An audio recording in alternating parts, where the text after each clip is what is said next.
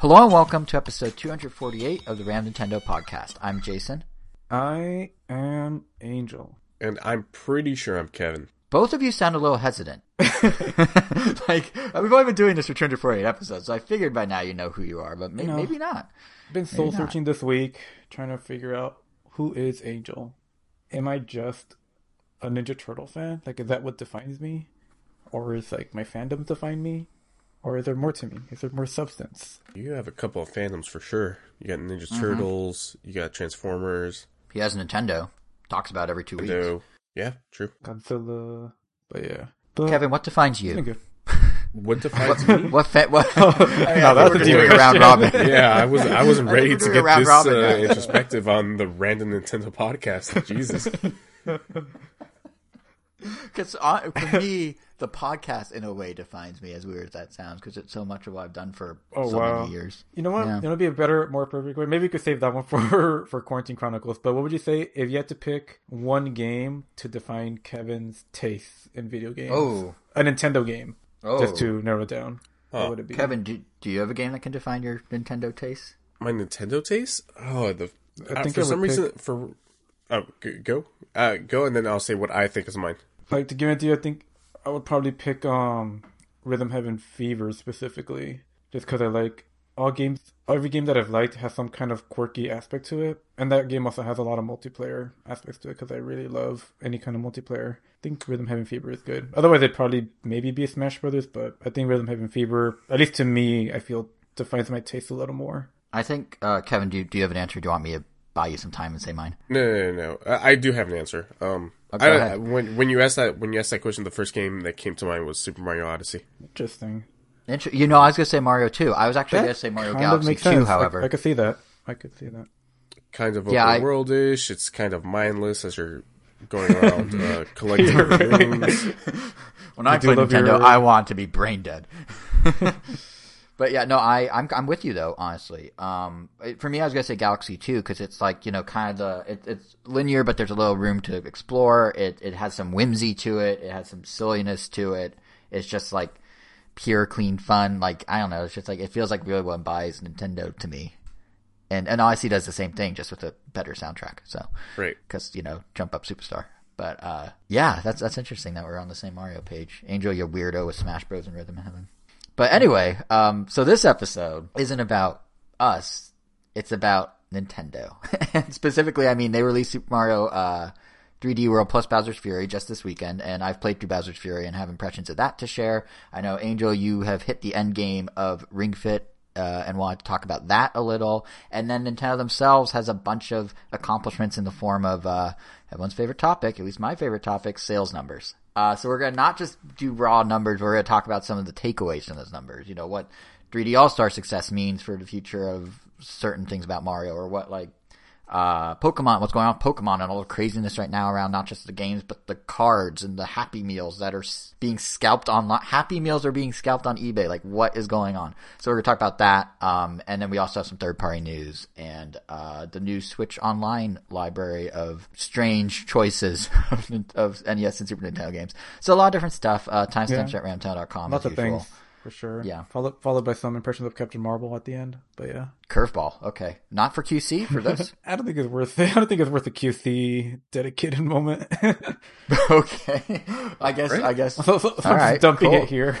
Cool. Okay. The random and random Nintendo. Why not?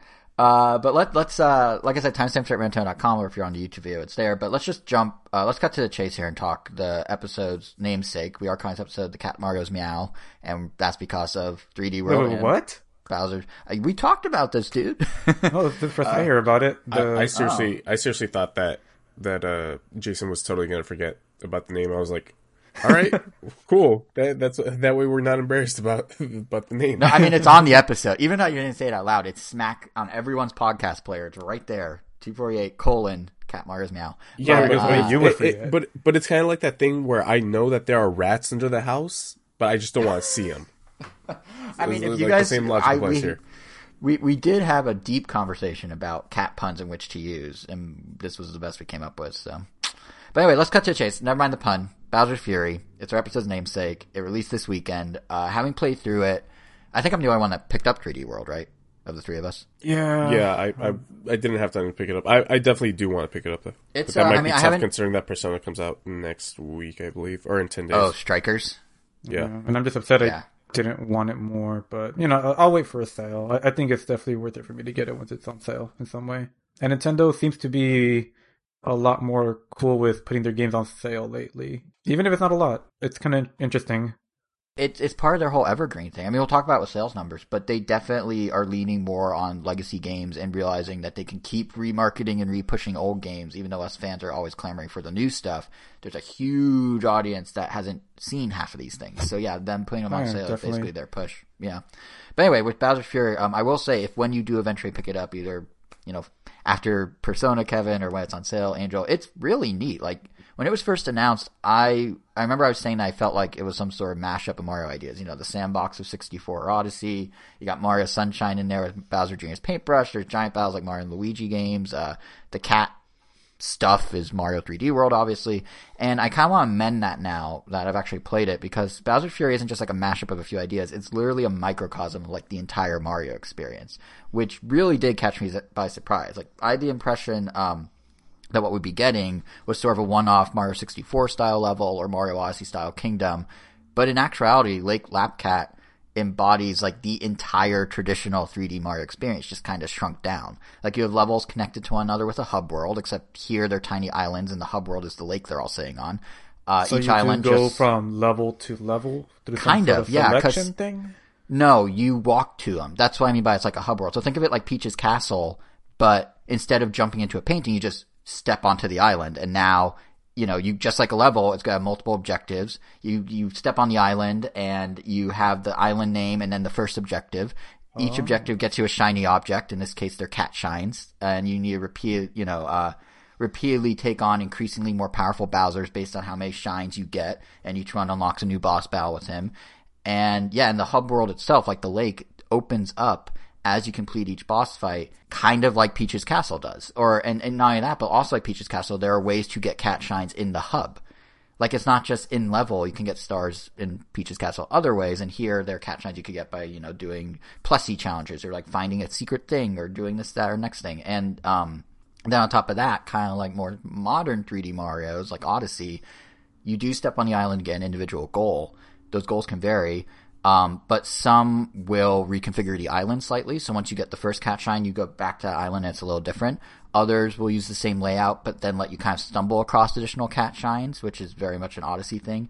So it really does kind of take a traditional Mario format and just take out like the loading screens between or the level select between the hub world and actually starting the level. It all just is kind of seamless.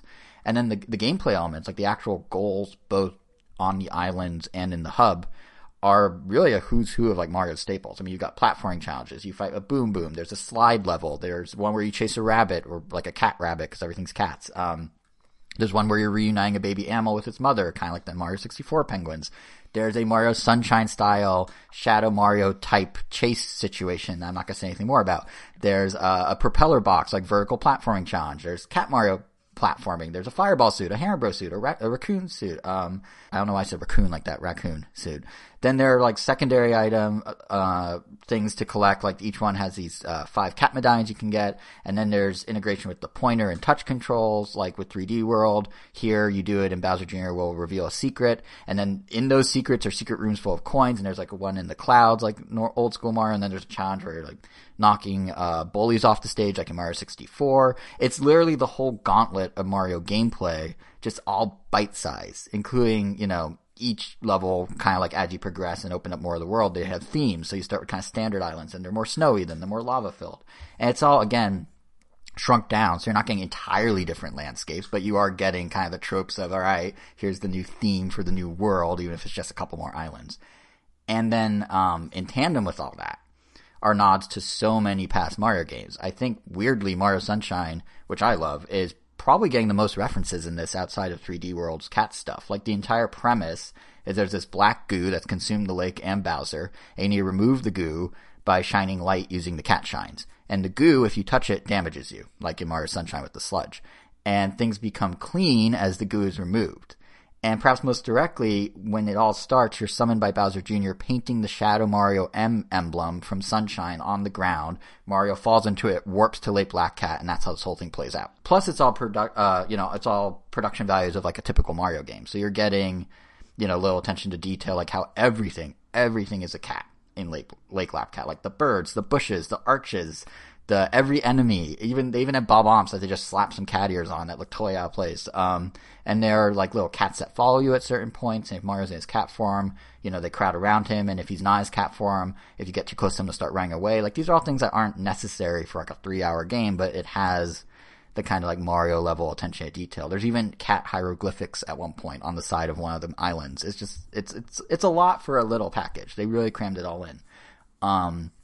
But it feels like the glue that like really brings it all together is the Bowser's Fury concept. This idea that lurking in the background is this massive, all-powerful Bowser who can and will mess up your kind of rote Marioing. So like how it works is you'll just be playing normal Mario, and then you'll start to see a wind begin to blow through the trees, and then there's some light rain, and all this time there's like ominous traditional Bowser music starting to quietly build in the background, and then suddenly boom, it's nighttime, it's pouring rain, guitars are like riffing, and there are fireballs and giant spikes raining down on you as you try and finish your island goal, and depending on what you're doing, like a stream of fire from Bowser, like his breath may come at you, and you have to dodge that, and there's certain things that you can hide behind, and his breath can destroy other things, and obviously this adds some, extra challenge, since now you have to dodge things while still trying to complete your regular platforming.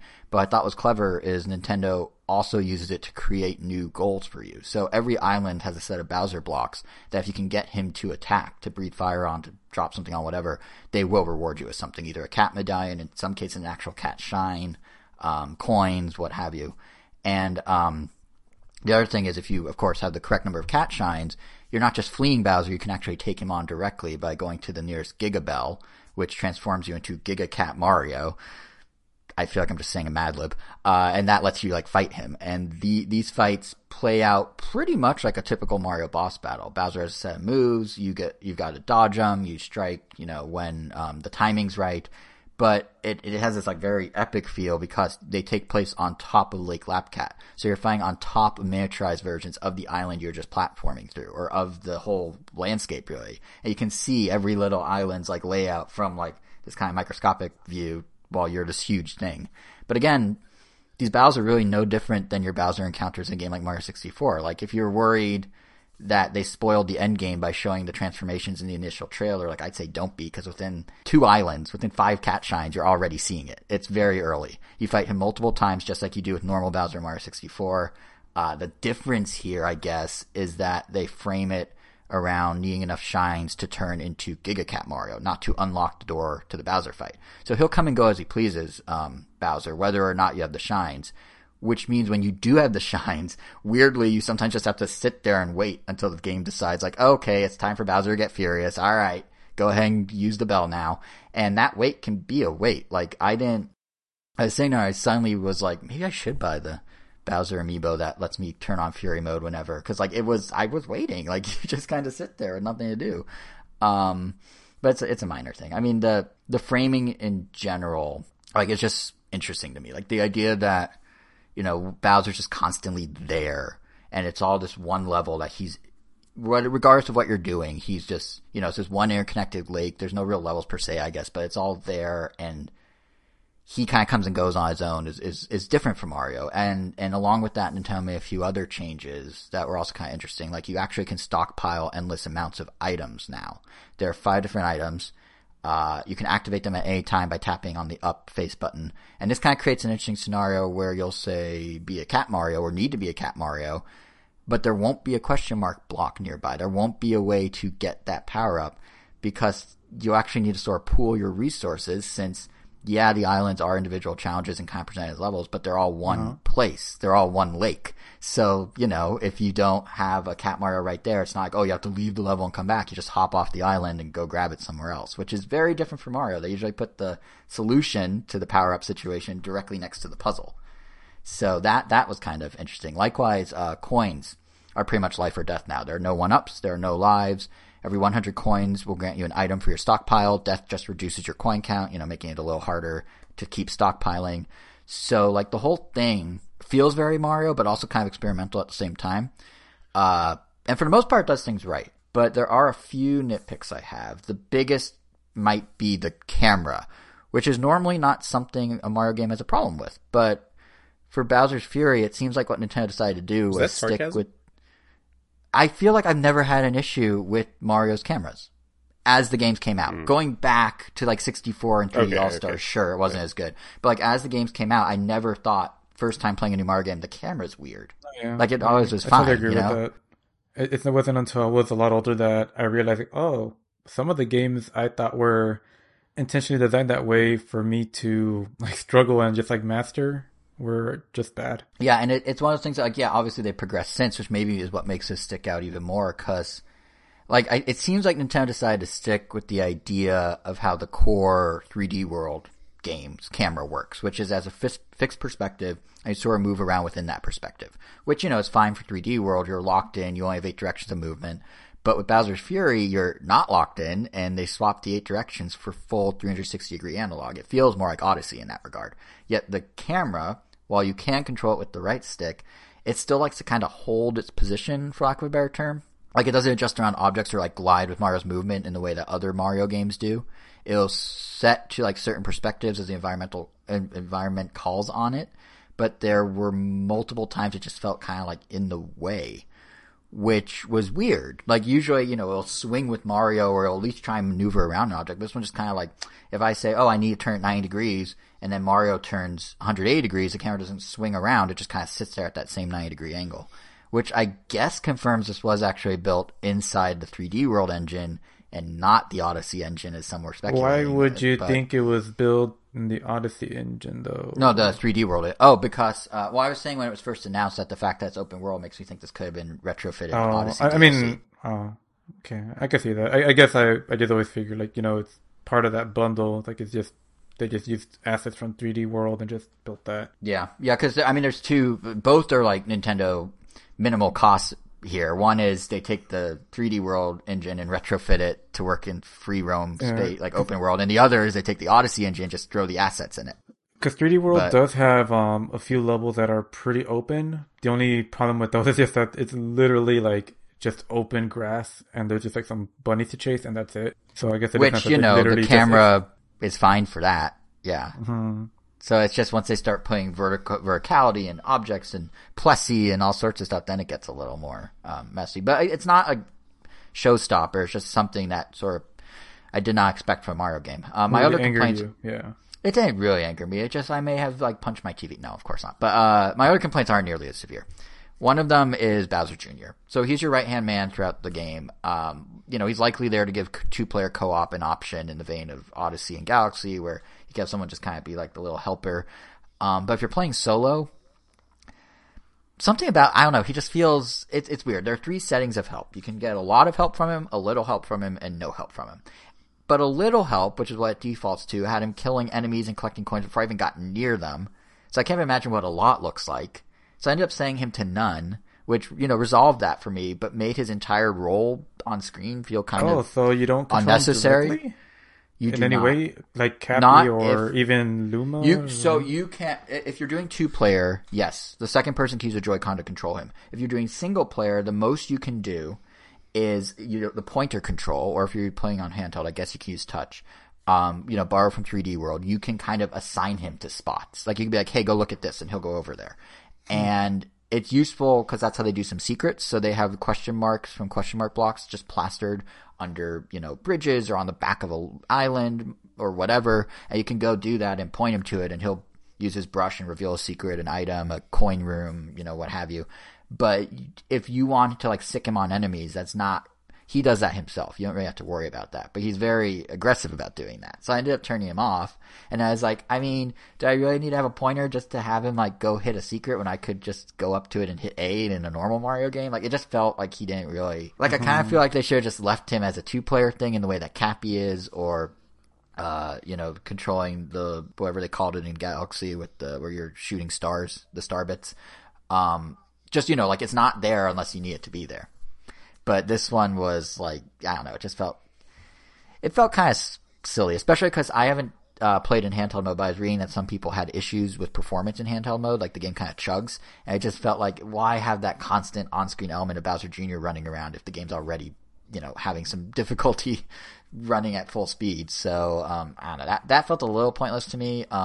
The other complaint is that for all the creativity and combining of different Mario ideas, it was a bit of a bummer that so many of the second Cat Shine goals per island are just blue coin collecting challenges. They call them blue coin bustles. All you do is have a time limit to collect a certain number of blue coins, then the next set spawns, then you do that, then the next set spawns, then you do that, and you just kind of make your way through the level, almost speed running it, or the island I should say, and that's it. You're doing the same platforming you did before, you're just doing it a little faster and getting blue coins.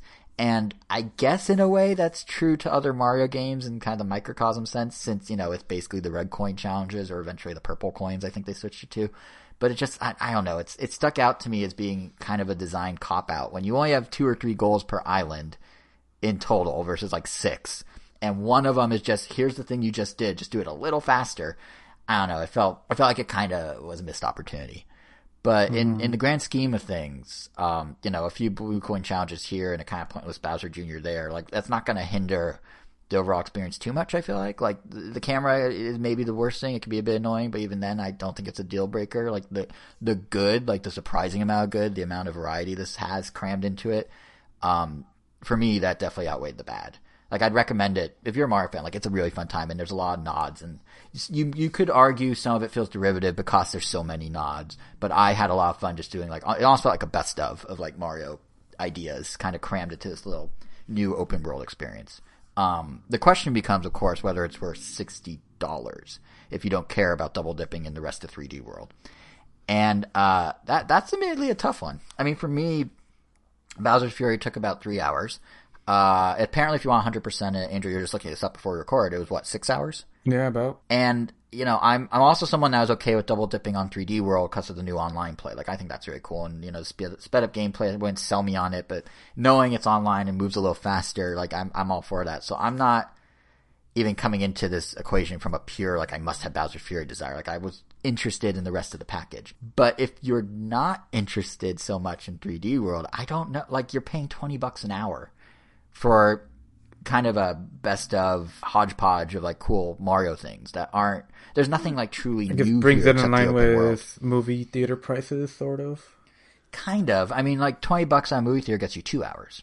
So if you wanted to do 100% run on it, 6 hours, that's a movie that's 3 movies price. Mm-hmm. So if you look at it that way, it's not that crazy. You're right. But if you're just kind of casually playing like me, you're talking 3, maybe 4 hours if you do a little more collecting, $60. So you kind of need the rest of 3D World to motivate you too. But if you do end up pulling the trigger and getting it, like, I'm quite happy with my purchase. I think it's like, I was very pleasantly surprised by the depth. I was, it's not a disappointment whatsoever. So I'm on that level, I recommend it. But the, like, cost benefit analysis of this is really strange. Like, I don't know. I mean, Angel, you're saying it was on sale, so I imagine in your mind it's not worth $60 for 6 hours. I mean, it really depends. If I played games like you did, I probably would have gotten it because, I would have only played like an hour or 2 of the original Super 3D World. But I played more than that 3D. I like 3D World. I played a little more than that. It was like, double that number maybe. But since my brother and I completed it, like, there's literally, it's just harder to justify because, we 100%ed it. Like, there's literally nothing in 3D World that we didn't already see. Right. And, increasing the speed is great, but not that's just something that's like, oh, we wish that was there from the beginning. Like, if anything, it feels like we missed out by playing it earlier. But, we couldn't have predicted this. Nintendo couldn't have predicted the Wii U to bomb that hard. Yeah. And it's kind of the same deal with, like, actually, Tropical Freeze may have been better on the Wii U. I mean, Country Returns, I love playing that with the Wiimote and Nunchuck. I mean, it was obviously designed for that. Mm-hmm. And that's also how we played Country Returns, because I was having a conversation with a coworker that apparently had a lot of issues with the controls of Tropical Freeze, and they actually kind of dropped the game pretty early on because they just couldn't get used to it. I think it has something to do with using the R button to run.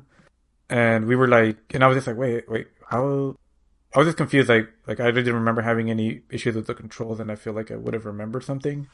And talking it out, we realized that he was playing with a Pro Controller the whole time, and I was playing with Wiimote and Nunchuck, and that's not an option in this one.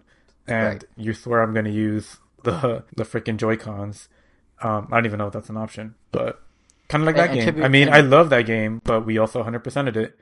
Like, it's like early adopter syndrome, but if you 100% of the game, I feel you're probably not going to double dip. And you probably don't have any reason to, unless if they gave away or had a copy of Tropical Freeze for like $5, I would definitely pick it up and just play some of it again, or maybe all of it. But yeah, same deal with Bowser's Fury. Although that one I feel would have to. I'm willing to pay 20 or about if it were to go on sale for that much. That's pretty much where I'm at. It's interesting that you talk about how the controls actually could suffer when they do these ports. Because honestly, I mean, it's not a game breaker, but like replacing the gamepad's touch with a motion gyro little pointer on the screen, it's not as good.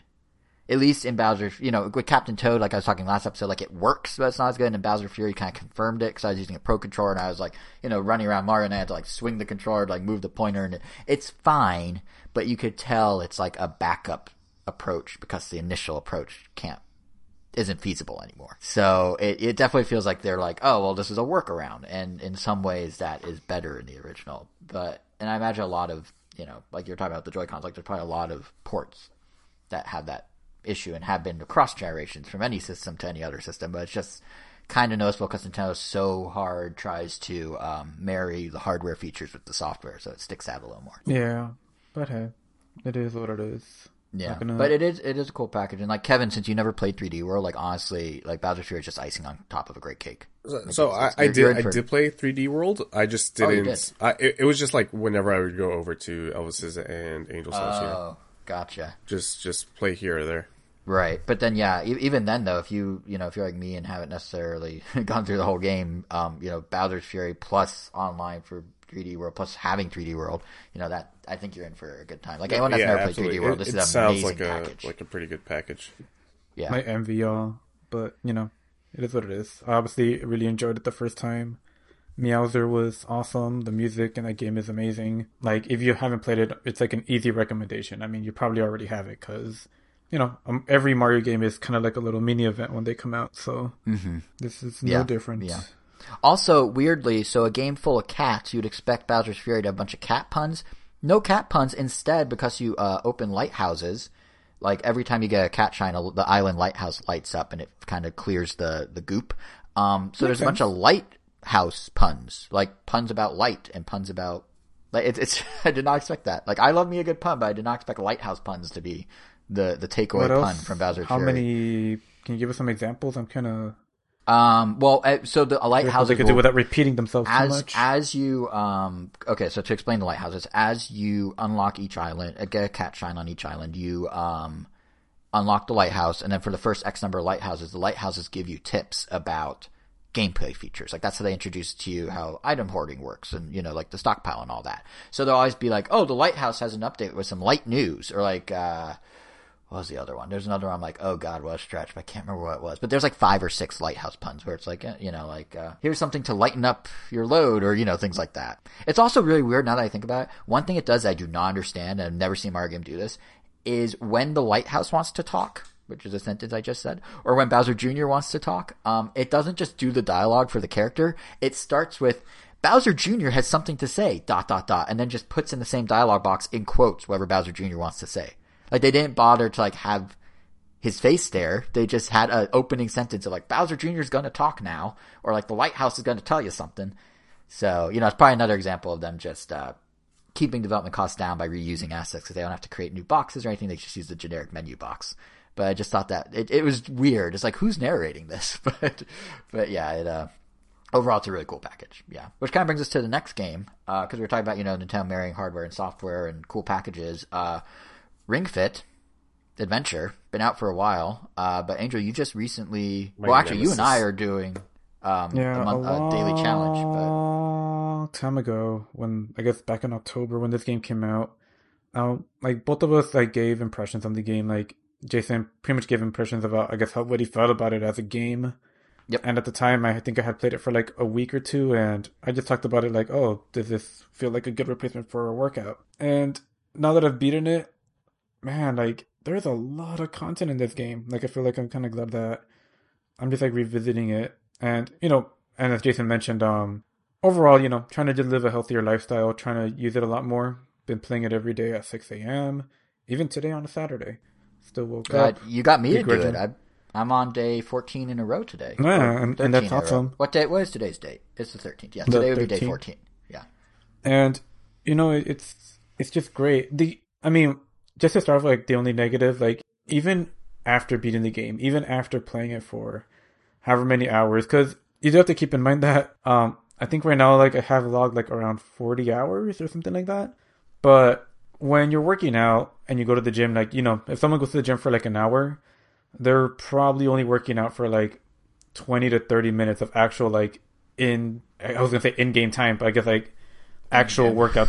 Yeah, like actual workout time. And this is kind of like that. Like, it's definitely a commitment. So 40 hours, like, yeah, equates it to like a couple months of just like doing it for like 30 minutes to an hour a day. Mm-hmm. And it did go on a few hiatuses, but in spite of getting all the way to the end, they still teach you and show tutorial prompts for every single time you have to do something. It's like the first, like, pretty much, there's this thing you do, you essentially have to turn the ring con sideways, put it up to your stomach, and you keep pressing it to flap your wings. And every time you encounter that in a level, even if it's like the 80th time you've done that, they still go, put the ring con sideways and press it in to fly. It's like, yeah, I know. You want to know a secret? You want to know a secret of why they do that? They're secretly recalibrating the Joy-Con then to make sure it's being held correctly. No, I'm okay with like the prompt that tells you like flip it sideways and push it in to like calibrate it. It's just that they have like an in-game voice that repeats it every single time. Like, it's more like the dialogue. That's an odd complaint, but okay. I mean, I get what you're saying, because if you're like a diehard gamer, like, you know what to do by that point. But I guess from their perspective, for the like market of people who want just a fun way to exercise, it's like a personal trainer. Because I mean, if the game stops you and like, luckily, like, it does kind of alleviate it a little sometimes, because the second and third time you encounter it in the same level, it won't like teach you. Like, you'll be able to just like jump in and just start like running or swimming or whatever you're doing. Yeah. But the first time you encounter a level, Ringo, I don't remember what his name is. I'm going to call him Ringo. Ring. Just Ring. Like your name's more creative than what Nintendo went with. Ringo, like, he'll go like, this may be weird, but you're going to have to push on me, and pull on me from both sides. And, like, the first time it's like, oh, this does feel kind of weird. But then, like, the 80th time, it's like, yeah, I get it. Like, it's not the first time I've done it. Why am I still being told this is going to feel weird?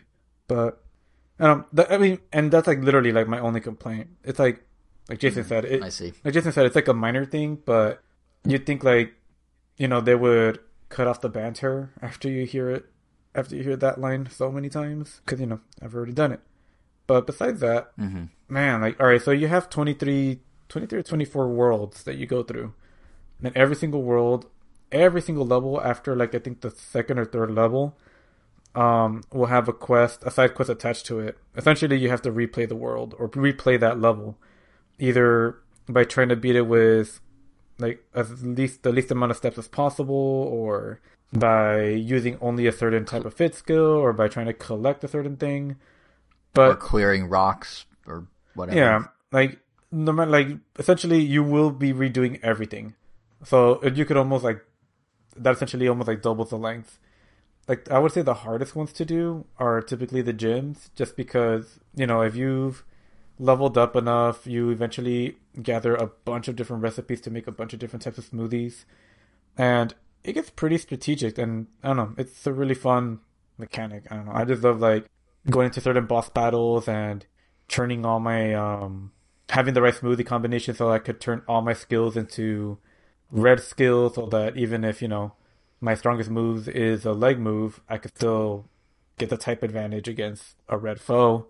And then I have another smoothie that will regenerate my skills if I want to use a certain attack again, or another one that will let me go again, or get a rush attack, which after doing an attack, you pretty much have to aggressively shake or do something with the controller just to get like a last couple hits. But yeah, besides those, I guess because of the combination of different fit skills you can do, some levels end up becoming a little easy. But whenever the levels, like whenever you breeze through them, I feel they're more fun than easy. Than just like they end up being. It's more of a plus than a minus. I don't know, because you end up feeling more powerful. It's just great. What's the word I'm looking for? I guess feedback, for lack of a better term. Like the gameplay loop? Yeah, like it's just nice every once in a while to feel really powerful. Although it is more gratifying when you're like, taking a sliver of health from every enemy every single time, and overcoming that. But yeah, So but I have a question for you, overall, actually. but I guess right before I finish that thought, like there are Yeah, go ahead. there are these gyms every couple worlds where you don't fight any enemies. You're literally just doing like a set of exercises, and it's all about the reps and how accurate you perform each rep. So it's not like there's literally like a push-up one, or there's like a sit-ups or squats or mountain climbers, which, oh my god, those are a nightmare. Because you have to pretty much perform, and like you don't want to cheat the game. Yeah, I could pretend to do the movement and be like, oh, the game is thinking that I'm doing all of it. But That defeats the whole purpose. Yeah, I've never cheated in Ring Fit. but like I've absolutely cheated in Ring Fit before. I have not actually, which surprises me. which because I mean, when you're cheating Ring Fit, you're really just cheating yourself out of the exercise. Okay, dude. Look, you told me, oh, just put it at level 30. It'll be fine. And my parents are finding me passed out on the floor from the pain. But to be fair, I think there was like 4 worlds like towards the end where I put the level down to like 20 just to see how it would be, and it was look who was cheating themselves. Yeah, I was about to say, did you tell Kevin about this, Angel? Did you let him know it's okay to drop to level 20? No, yeah. Anyway, yeah, like it was more of an experiment to see like how like what actually feel like a big of a difference. And I don't know. I ended up, since I'm working out by time instead of like level completion, like I still do roughly like the same. I do still do the exact same amount of exercise, but I guess there are like more breaks in between just because of when you're doing it at level 30, you're doing like 60 reps of something versus like 30 reps of something. But after doing it like for 4 worlds, I changed it back to 30, and I ended up beating the game that way. And oh my god, like the last level, like that boss alone, like took literally like 37 minutes of in-game working out. Like I was in front of the TV just like doing reps for like almost like a whole like over an hour. Like it nearly killed me because like that boss has like 8 health bars, and you're like doing a sliver of damage every single time. In addition to every once in a while you get attacked with like super versions of certain hits. So if they throw out a fist, you have to hold the ring Kong behind you and squeeze it and keep it there for, if you're at level 30, it's going to be like maybe like a minute or 2 straight. And it doesn't sound that hard at first, but it really starts to burn, and you always have that doubt in your head like, oh my god, I'm not going to make it.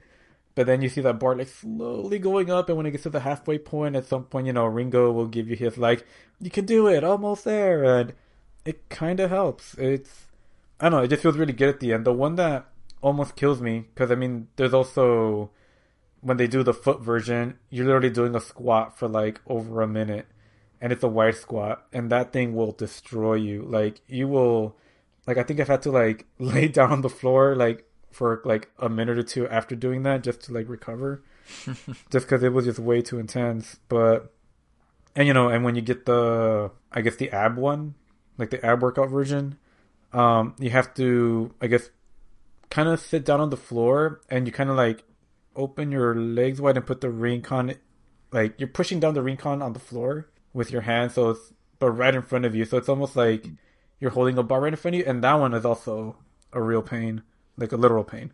And I don't know, but they're really good. I mean, it feels very satisfying. And and after you beat all 23 worlds, I mean, yeah, you can go back and do all the quests, which I'm slowly doing. You also end up unlocking pretty much a whole nother version of the game. Like, yeah, it's the exact same levels again, but it's scaled to where you were left at. And the worlds are just called like New World level 182 or something. Like my character is almost like at level 200 from like leveling up. Wow. And it's cool. Like it actually continues the story. Like the banter and everything updates to reflect like where you left off, which is pretty nice. It just makes it kind of fun to read. And from what I've seen, you could actually, I think it does that 2 or 3 more times. So there's definitely plenty of adventure mode to keep someone satisfied. Yeah, I mean, if you were worried that there wasn't going to be enough, definitely don't be. There's more than, I mean, and that's not even counting the fact that you have custom workouts you could do that, still track time. And yeah, I mean, yeah, there's those rhythm games as well. But although those don't track time, so if you're trying to track time, the rhythm games and the mini games outside of adventure mode do not count for anything except feeling good about yourself. Like you'll know it'll track time if when you select the mode, it'll ask you to pick a profile, and then that's when it'll log everything. Otherwise, like the mini games or the quick play, those won't count. I did have a question for you, Angel, because you were talking about you've basically done a lap through the whole game at this point. I've noticed when going through it. So obviously it's an RPG. In fact, here's a fun fact. Apparently, because of how well it's sold, it's like over 8 million copies, it is the number 1 selling JRPG, technically, of this generation. Technically. But anyway, the question is, so obviously... funny, because as the guy who plays a bunch of JRPGs, I've never seen Ring Fit as a JRPG. I've only ever... for some reason, it feels so westernized to me. I think it may be because of the art style. I think it's the art style and the yeah, I guess it is an the RPG, personal trainer Ring or Ringo, as Angel calls it. Like that personal trainer is using a lot of like Western colloquial like isms. But yeah, it does. Got to chop it up to the localization in that case. Yeah, I wonder if it feels any more Japanese actually, like in Japanese. That's a good question. Like, I wonder how much they did regionalize it. Like, and even in Europe, how different is it? I imagine the European one's more like the American one, but I wonder if the Japanese one is different. Yeah, that's a good question. We should dig around the internet. That's actually very interesting. But yeah, the question I had is, so obviously because it's an RPG, you get more powerful attacks, and those attacks are obviously different types of fitness. There's a skill tree and all that stuff. Yeah. Exactly. But what I noticed when going through it on day 14 now is, and what I noticed, back in October of 2019 when we first played it, is you're replacing exercises with other exercises. And they're divided by category, right? So you got like your yoga stuff, you got your upper body, your lower body, so those are all color-coded.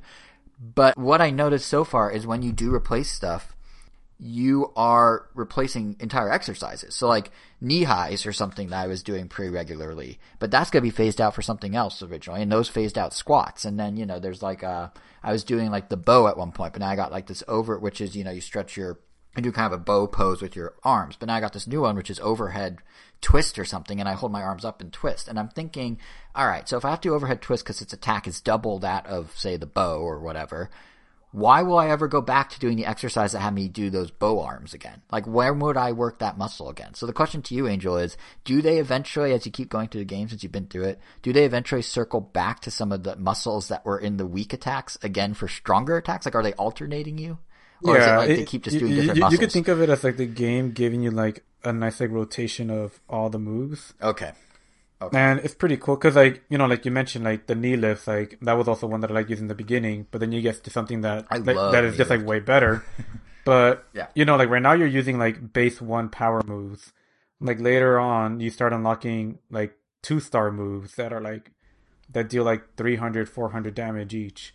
And then later on, there are 3-star moves that they're pretty much like a star move version of every move that you've used already. So, it keeps it really fresh. And you're unlocking moves all the time that are just better than the previous ones. And it just kind of keeps it going like that. And the muscles are like never fully neglected because of the star moves. And like you eventually will come back to your knee highs and your bows. It'll just be a more powerful version. Not to mention that at some point you start to... you'll go through some levels that literally will...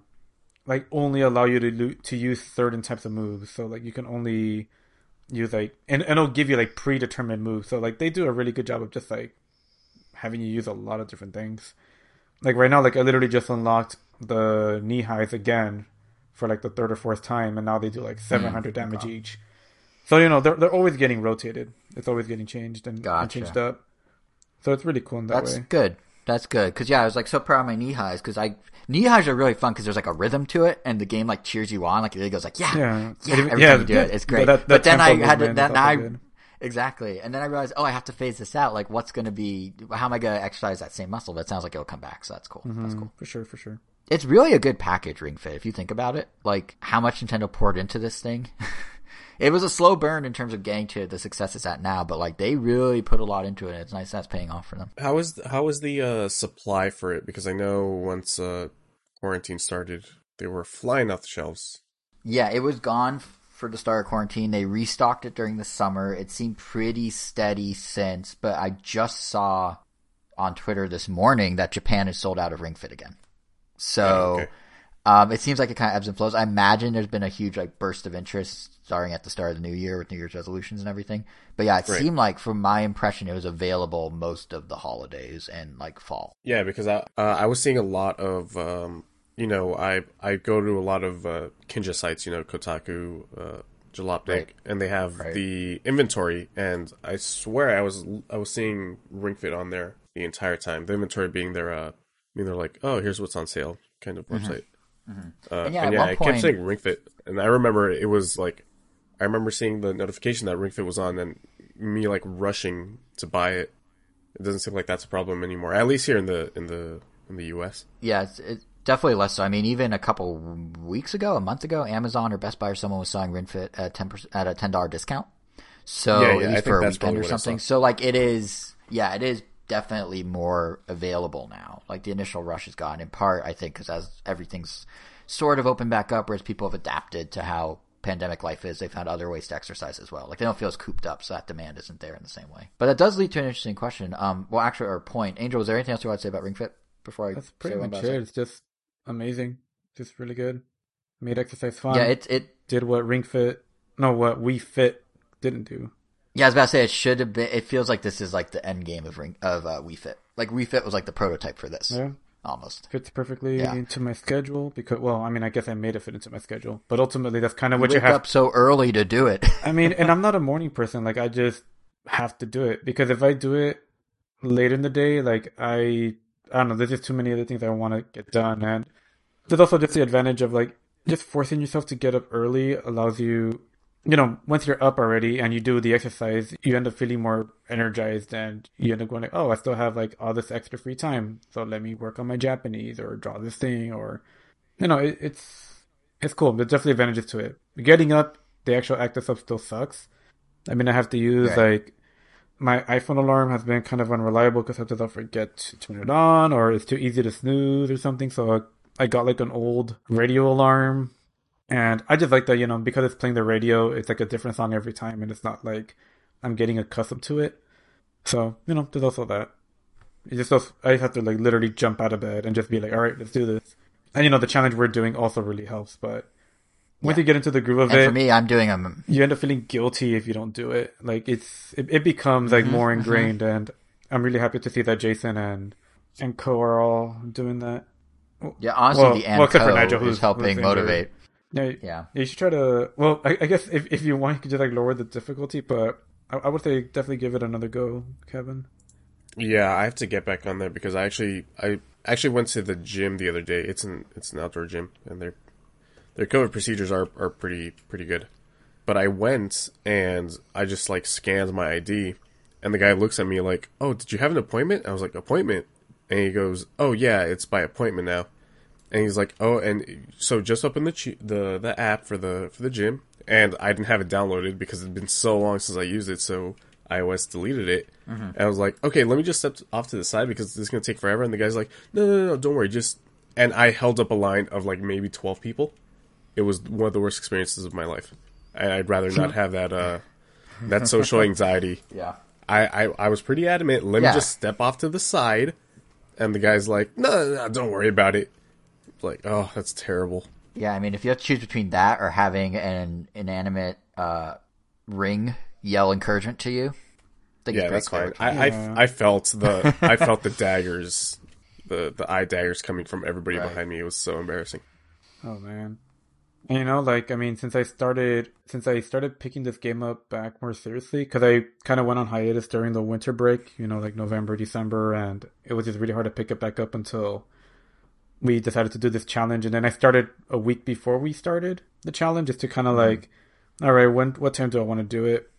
And yeah, I mean, I've lost 3 pounds since then, and it's been consistent because I'm tracking my weight every day, and that's also really motivating. Just like, whoa, it's really working.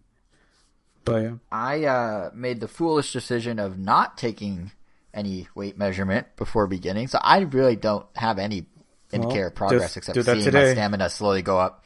I mean, you need to start somewhere. I don't have a scale. I don't have a scale. You should probably get a scale then. I mean, getting a scale is really important. Like, tracking your weight is probably one of the most important things to like actually having a consistent workout. Because otherwise you don't really have much of a frame of reference outside of like, oh, I'm not getting ass tired. But I feel like nothing motivates you like seeing yourself lose weight. I've been measuring it based on so you get on stamina.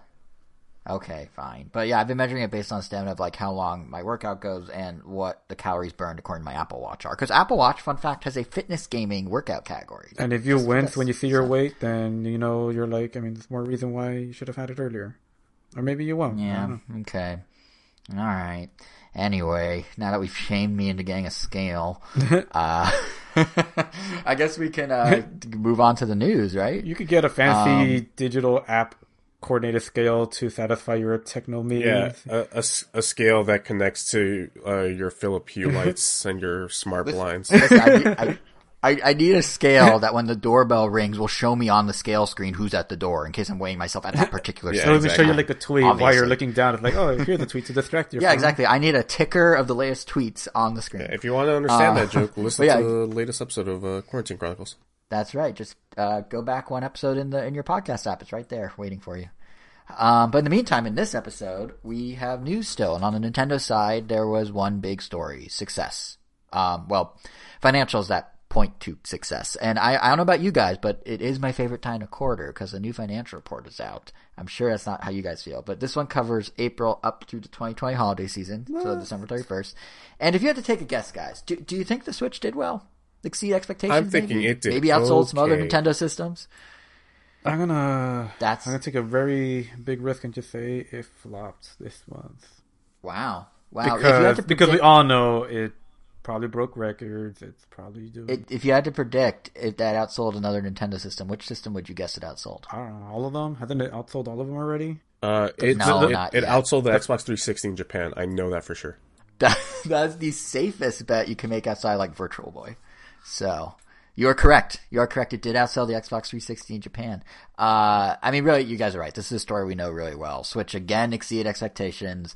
It sold 11.57 million units during just the holidays. That's 7% higher than it did a year ago. That's higher than any quarter of sales the Wii ever had. And that now means the Switch is at 79 million units sold, which is now officially more in 4 years than what the entire 10-year lifespan of the 3DS generated, which is like 76 or 7 million. Which is why for the first time, so it's outsold the 3DS. Keep a look at our Twitter account. We're actually going to be putting a poll, and we're going to be telling. Do you still want to see these updates? Because the Switch is kind of keeping the status quo. What else is there to report? So we're curious what you think. Wow, that poll's not happening. It might happen. I don't know. I'm just kidding.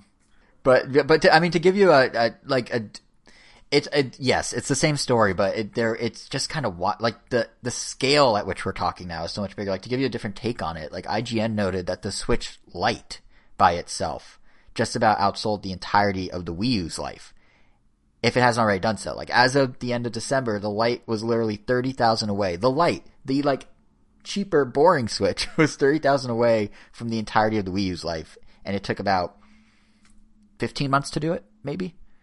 So it's just crazy. And of course the big success story is Animal Crossing, still chugging along, another 5 million sold over the holidays, which means it's literally sold more copies just this holiday season than City Folk on Wii ever sold. And that means its lifetime sales are at 31 million. That's, an attach rate of 39% of all Switch owners own Animal Crossing. In 9 months flat, 39%. Mario Kart 8, Switch's top selling game, 33 million, 42% of all Switch owners own Mario Kart, and it took since 2017 to cultivate that. So Animal Crossing's doing in 9 months crazy numbers, and just how crazy we're talking is it's now the top selling game in Japanese history, more so than Pokemon Red and Blue. It's the first console exclusive title to top 30 million in a single calendar year ever in gaming. And even when you hold up to multi-platform juggernauts, Animal Crossing. Gotcha. Yeah, and even when you hold it up to like multi-platform juggernauts, the game still holds its own. A journalist whose name is escaping me on Twitter was saying that back on the PS3 and 360, Grand Theft Auto 5 sold 34 million copies in 11 months across 2 huge platforms. Animal Crossing did 31 million in 9 months on a single system. Like, it's crazy, like, the scale of this thing. So all this is to say, essentially, that, yeah, Nintendo's still killing it. They had their single best quarter since 2008. They made like $2.2 billion.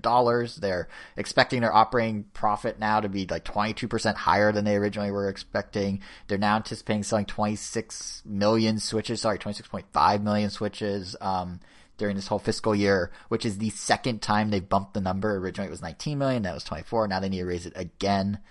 But like, we do kind of know this story already, but there is a little more to it, which I thought might be interesting to discuss. Like, we all know that Animal Crossing is a huge success. We all know the evergreens like Cart and Smash and Breath of the Wild and Odyssey are huge successes. For anyone curious about those specific numbers, we'll go ahead and link to the slide deck that Nintendo put together for investors over in this episode's blog post at Nintendo.com. We don't need to spout them all off. But within Nintendo's like 2020 activities, there were some surprisingly big performers besides Animal Crossing. Or to borrow like the kind of Bowser's Fury lingo, there were like some games that hit like a gigaform that sort of were flying under the radar and you didn't really think about. Like, I think the clearest example was Mario 3D All-Stars, which is perhaps the only game, again, besides Animal Crossing, that saw numbers in 2020 that rivaled anything Nintendo pulled off in 2019. I mean, yes, like Hyrule Warriors, Age of Calamity, there are stories going around that it was the best-selling Warriors game ever. It sold 3.5 million over the holidays. That's pretty great. Pikmin 3 Deluxe, 2 million copies sold. That makes it the fastest-selling Pikmin and the best-selling Pikmin in the entire franchise in 2 months.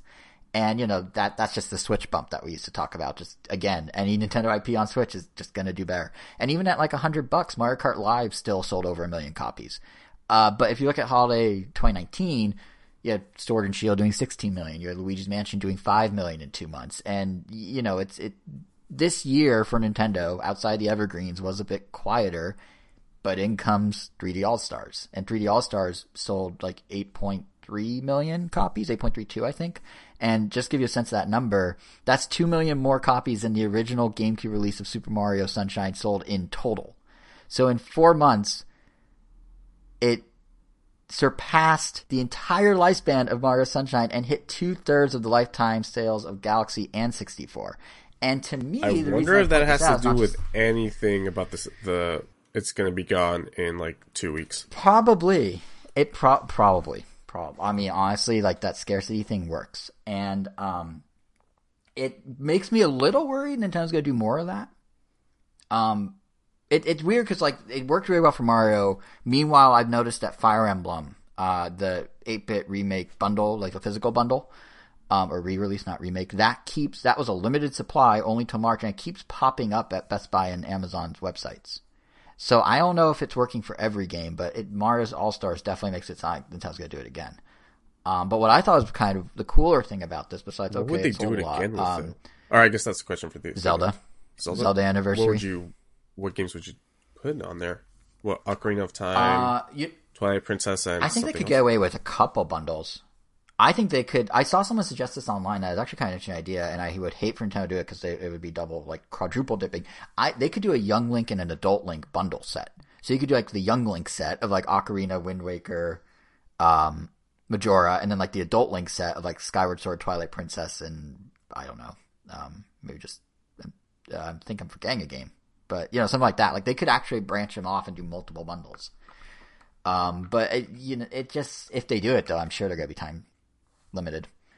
And really anything. If they want to do like a Metroid Anniversary set, they could limit that. Like the fact that this did so well kind of opens the door to that. But what I was more thinking when I saw the number was not, you know, hey, here's the opportunity for Nintendo to milk more money out of us, but finally, it feels like Mario Sunshine's getting its due.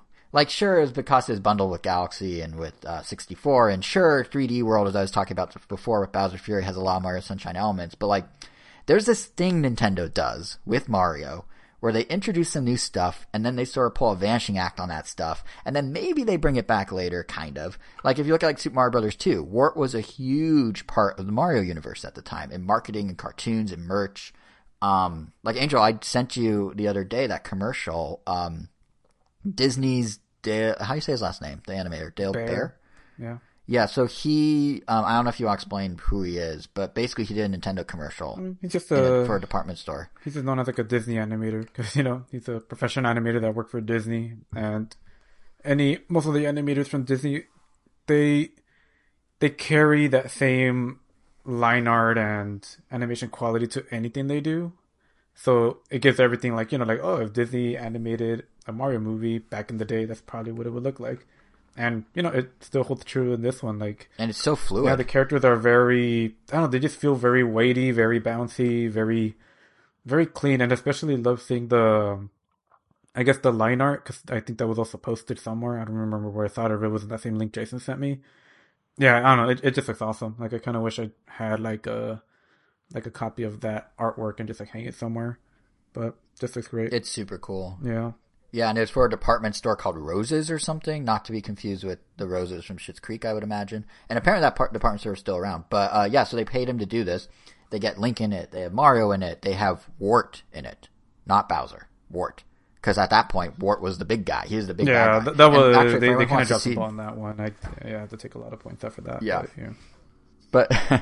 But for anyone who wants to see the animation, we'll link to it in the blog post because it is pretty cool. It's like a 30-second thing, but it's pretty cool. But my main point is they made Wart this big thing, and then they unceremoniously just like dropped him. In fact, for a while there, Nintendo dropped all of the Mario 2 universe. It really wasn't until Yoshi needed a partner in the original Mario Tennis Land 64 that they started bringing it back. Because that's, you know, when Birdo showed up. That's when Daisy showed up. And Daisy's a good example too, because she was in Mario Land. Shy Guy, yeah. Yeah, that's true. But even Daisy, like, she was in Mario Land. Didn't hear a peep from her until Peach needed an equivalent in tennis. And, there she is. And now, like, you know, Peach's hover jump from Mario 2's in all the Mario games. The turn-ups are referenced in, like I mentioned last episode, Captain Toad uses the turn-ups. Once in a Blue Moon, Daisy's everywhere, but you'll sometimes see her original Sarasala Land referenced, or however you say that name. I never really figured it out. So, like, Nintendo, like, will take a thing. You can't even forget, you know, like, Peach's core movement and actually, even all the main characters, like, I mean, you look at 3D World, like Toad's faster running speed, the fact Peach can hover carries over to just about any game she's in. Luigi's slipperiness, I mean, that's all from there. It took a while for them to, like, come back to that, which was so weird to me. Like, it was an establishing in Mario 2, they dropped it for a couple generations, and it started to creep back really at the early 2000s. And it's sort of this weird pattern that happens with Mario, where, like, characters are big, then they're gone, and then they kind of eventually come back.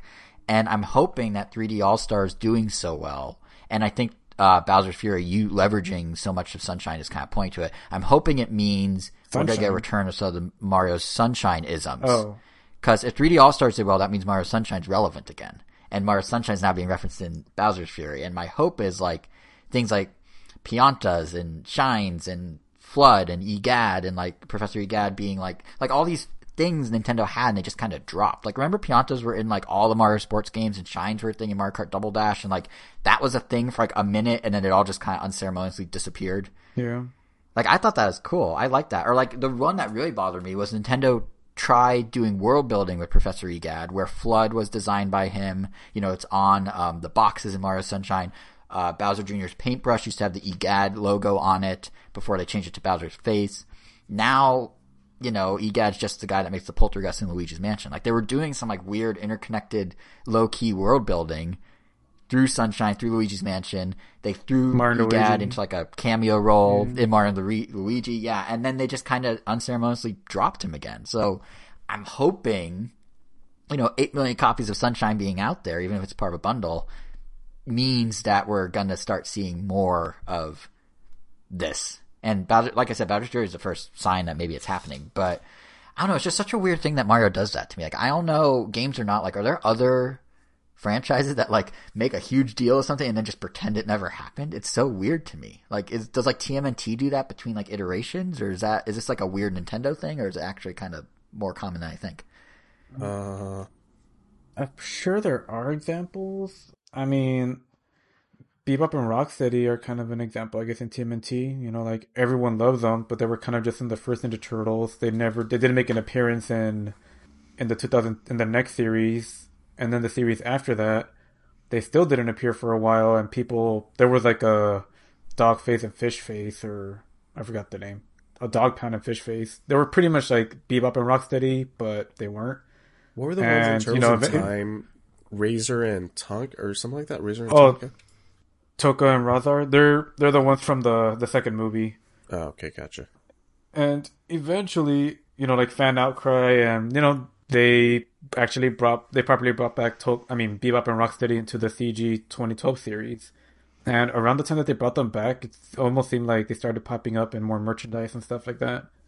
And then then they kind of went in hiatus again in the next series. So that's kind of that example. But now they're also in the comic. It took them a while to get in the comic as well, and now they got their own spin-off comics. They got two of them actually. Didn't one of them murder Donatello? Yeah, well, Like a near sledgehammer. death. He survived, but yeah, they broke the shell open. So right now he has like a shell of his own design. But Wow, that's okay. That got dark. Like they tried to murder him by breaking his shell. no, that comic great doesn't things- pull any punches. I hear great things about that comic book. I should probably start reading it. No, it's really good. I like it. There's like one aspect to it that I'm not like kind of iffy on, but it doesn't take away from the rest of it. It's really good. I'm kind of glad to hear that TMNT is sort of this situation where they like drop things and bring them back because like I don't know. I really There's so many maybe I'm characters. It makes sense weird, that but they kind of rotate yeah, stuff out. but like yeah, exactly. But I like really, really, really liked everything they did with Sunshine in terms of world building. I was so bummed that they just kind of pretended it never happened for a while there. So if it's like TMNT and it circles back, or if it's now like we're starting to see it creep in with Bowser's Fury, if it's now going to stick around like they did with the Mario 2 stuff, that's good because I feel like that was a huge missed opportunity where Nintendo got kind of weird and creative and then let it all fall to the wayside. Because like something like the Piantas being those weird blobs or egad is not the same as like, oh, Mario was a raccoon, now he's a cat. Like that, if they left Cat Mario as a thing or got rid of Cat Mario as a thing, I'd be like, whatever. But like the other ones were like so like off the beaten path for Mario that it felt kind of nice. But it makes sense that when there's a huge cast, you kind of have to do that, like you're saying with TMNT. but Yeah, so that's Mario 3D All Stars, and why I want to mention it. It's really one of the more quantifiable examples of how like a not Animal Crossing carried its weight for Nintendo this year. Another game that did so in a different way though was Pokemon, or more specifically the DLC from Pokemon that came out throughout 2020, Isle of Armor, Crown Tundra. Together, the two of them helped push Sword and Shield into a very rare club for Pokemon games, more than 20 million copies sold. They are the first pair of Pokemons, or Pokemon games, I guess, since Pokemon's plural and single. First pair of Pokemon games to do it since Gold and Silver did it back in 2000. They are only the third combo of games to do it at all, the other, of course, being the original Red and Blue. And it's really thanks to that DLC, so it's the combined possible bundle that with the base they game. may become the best-selling Pokemon game overall. It is certainly possible. I don't remember the number that Red and Blue has. I think it's closer to 30 million, but it certainly can pass Gold and Silver, which is in the low 20 millions, I believe. Because, Nintendo was smart. They, instead of doing a third version and splitting the sales, do the DLC, release a combined bundle like they did with the base game over the holidays. Just over the holiday quarter, Sword and Shield moved 1.3 million copies a year after it came out. That's more than what Mario Kart Live sold as a new game, and that was Mario Kart. And keep in mind, the combo of Sword and Shield plus the DLC is the same price as Mario Kart Live, so it is actually a somewhat decent comparison there. So yeah, it's still chugging along. And to be fair, it's not all just Sword and Shield's doing itself. Nintendo also kind of lucked into it because like Pokemon's having a moment again. We talked a few episodes ago, it's the number one merchandising brand in the world. So maybe this shouldn't be a surprise, but like the franchise, it feels like it's a sleeping giant that just every so often wakes up again. Like we got it with Pokemon Go, we got it back in the day, and it's happening again now with Pokemon cards. Like to the point where I guess there are shortages of Pokemon cards, and like the Pokemon company had to issue a statement saying we're trying to up our production of Pokemon cards, please be patient. Meanwhile, McDonald's has a Pokemon Happy Meal right now that it comes with cards, and people are like scalping them and buying them by the boatload to the point that like McDonald's now has to implement, this is real, restrictions on how many Happy Meals a person can order. And McDonald's all over are like sold out of them. Those and COVID hoarding purchasing tactics. Yeah, well, it all started. I think we talked about. I feel like we talked about a few episodes ago. I think it was the fact that like YouTubers are like getting and Twitch streamers boxes of old, because I remember Kevin, you were talking about it a little, like how they are finding old Pokemon cards, whole boxes and stuff, auctioning them off, opening them up. Yeah, like a Blastoise was just sold for $360,000 the other day. A whole box of unopened, Series 1, Gen 1, whatever you want to call them, cards were sold, first edition, there we go, were sold for $400,000 back in like mid-January. Like, it's insane. I think it started with... It makes me realize I'm seeing on Goldmine. With Logan Paul. I think he's the one that really set off that chain of like YouTubers and Twitch streamers opening them up. And of course, because that's the main source of entertainment for kids now, YouTube and Twitch, like now all the kids are getting into Pokemon. Like it's crazy how big it got. Like Pokemon cards are like a thing again. And it's also are you insane get back that to it, people Jason, are like, to reclaim your title as what were you, the junior champion? I had 2 badges from my local Pokemon trading card game league. You're gonna get back into it? That was it. 2 of 8. Reclaim well, those what badges. I am gonna do, I think, is I need. Yeah, I still have. Yeah, I think I have to. I'm gonna go, show up with some 6-year-olds and be like, "All right, guys, get ready. I'm gonna beat you all." No, but I do have like 3,000 Pokemon cards buried in my closet that I'm thinking I should probably go through and see if I have one that's worth, $250,000 or something, because they're in good condition. I didn't really. The ones I kept in the deck were in a deck, but all the others I kept in a binder, multiple binders, just sitting there, perfectly, flat. So hopefully, so I could be sitting on like some money, but. The thing that really is I find insane is the McDonald's situation. I mean, people were like intercepting the shipments of the Pokemon cards and getting McDonald's employees to sell them the entire boxes right before this all took off for like $20. So there are people so basically what McDonald's doing is you get a Happy Meal. It comes in a cute little Pikachu like Happy Meal box, and it comes with I think a toy and a booster pack of cards. And the cards, to my understanding, are 25 reproductions of original Pokemon cards from back in the 90s, but with a little 25th anniversary stamp on them. So people are buying up boxes of the booster packs and throwing them on eBay. And it's to the point where I actually went last night to try and, because I was like, you know what, like, I might as well for the nostalgia. I'm going to get a booster pack. I'm going to get a kids meal and get a booster pack. 3 different McDonald's. None of them had it. They all had signs that said sold out. Wow. Makes sense. Like stapled to the, like, the ordering thing in the drive-thru. And a little intel, though, there is hope. Right now, one of the McDonald's, like as we're recording, one of the McDonald's near me is getting a shipment of Pokemon cards right now. How did people even find out, like, when these shipments were coming in? That's so... Oh, we asked. Well, last night, that's my point. It's insane. Last night, when we went to McDonald's to try and get the cards, we ended up getting McDonald's, like 3rd McDonald's in a row. At that point, you just want a Big Mac. So we ordered, and then when we were leaving, we asked, hey, when are you getting more of the cards? Just curious. And they're like, the truck arrives tonight. So once the breakfast menu is shut down for the day and we go to the regular menu, you should probably swing by. We'll probably have some. So while I'm sitting here recording this is real, my girlfriend is currently at McDonald's getting the cards. You sent your girlfriend to buy Pokemon cards. No, she volunteered. She wanted to do it. I said, that's insane. Don't do that. Because I was saying I was going to go get it on the way home. And she's like, no, I'm just going to go get it. Okay, well. So I mean, I refuse to believe that. I'm pretty sure too. you sent her. There's no way. Dead serious. I mean, I could literally. Well, I don't know if she's actually driving at the moment. I was gonna say I could call her right now on the recording as proof, but assuming she remembered to wake up. but yeah, she was dead serious. Is that a thing that she doesn't remember? But then again, to she's do? been part. Well, no, but she doesn't have a reason to wake up early today. Then you should be fine. Wake up early. Yeah, but I mean, she's been part of this ongoing drama and saga I've been going through of getting Nintendo toys from fast food. This is the first time ever that like McDonald's and Burger King both have Nintendo promotions, or any 2 fast food places. So McDonald's has, Pokemon, and Nintendo's doing a Switch thing at Burger King where they have 6 different toys, and you get it's actually kind of nice if you get a Whopper or anything like that. You actually get 100 platinum Nintendo points, my Nintendo points that you could apply to get stuff like the Smash invitation cards and all that. So a week ago, was like, I'm going to get the Nintendo toy at Burger King. And I went, and, we ordered the kids meal and some real adult food and, like big meals, and, go through the drive-thru, leave the drive-thru. I look in the bag, and I don't know what exactly it's from the Croods. I don't know why it was there. I guess they didn't get the shipment yet, but it was like, it's a dog that looks like a furry, but it has like the legs of a scorpion. Very confusing, but we loop back into the drive-thru because we didn't like fully leave, and we're like, hey, do you have Nintendo toys? We got this scorpion dog thing, and they're just like, nope, not till next week. We're like, oh, okay, well, we already bought the meal, I guess that's that. So reasonable enough. Come back a week later, right? So I go back.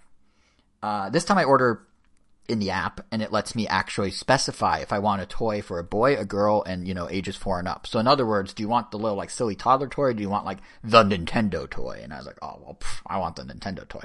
And to be clear, I've done this both times in the dead of night, because I don't know, it feels weird to be a adult man buying a children's meal by myself. I mean, only in appearance. You're definitely more of a toddler. But yeah. Oh yeah, I know. But well, that's the thing. So I go to Burger King. I put in the app, I want the 4 and up toy, and I go through and I get the meal as well as, again, real food. And I look in the bag and I see a yellow circle thing with red under it. And I'm like, perfect. Mario Maker 2 is one of the 6 toys, and it's a little statue of Construction Mario in his yellow hat with his red outfit. So, you know, perfect. It's exactly what it needs to be. Get home, open the bag fully, take the fries out, take the burger out, and it's not a Mario Maker Mario. It's a toddler toy that's just 3 little Burger King crowns. It's not even a branded cross promotion. It's just these random, like, circles that you stack on one another. And one just happens to be yellow, and one just happens to be red. But you got hours of entertainment from that. I got a decent enough tweet out of it, I guess, but I was just like, really? Like, they said come back, I came back, it looked correct, I put in, I at least want a toy for a child, not a toddler, and then they're like, nah, toddler. I mean, it was age appropriate regardless. That's been my saga. Yeah. But that's been my saga. So did you give up, or are you going to keep trying to get the Nintendo one? Well, honestly, they all look, one. except for that Mario one, and yeah, except for the Mario one, they all look kind of lame. I guess they do look kind of lame. I was just doing it on principle.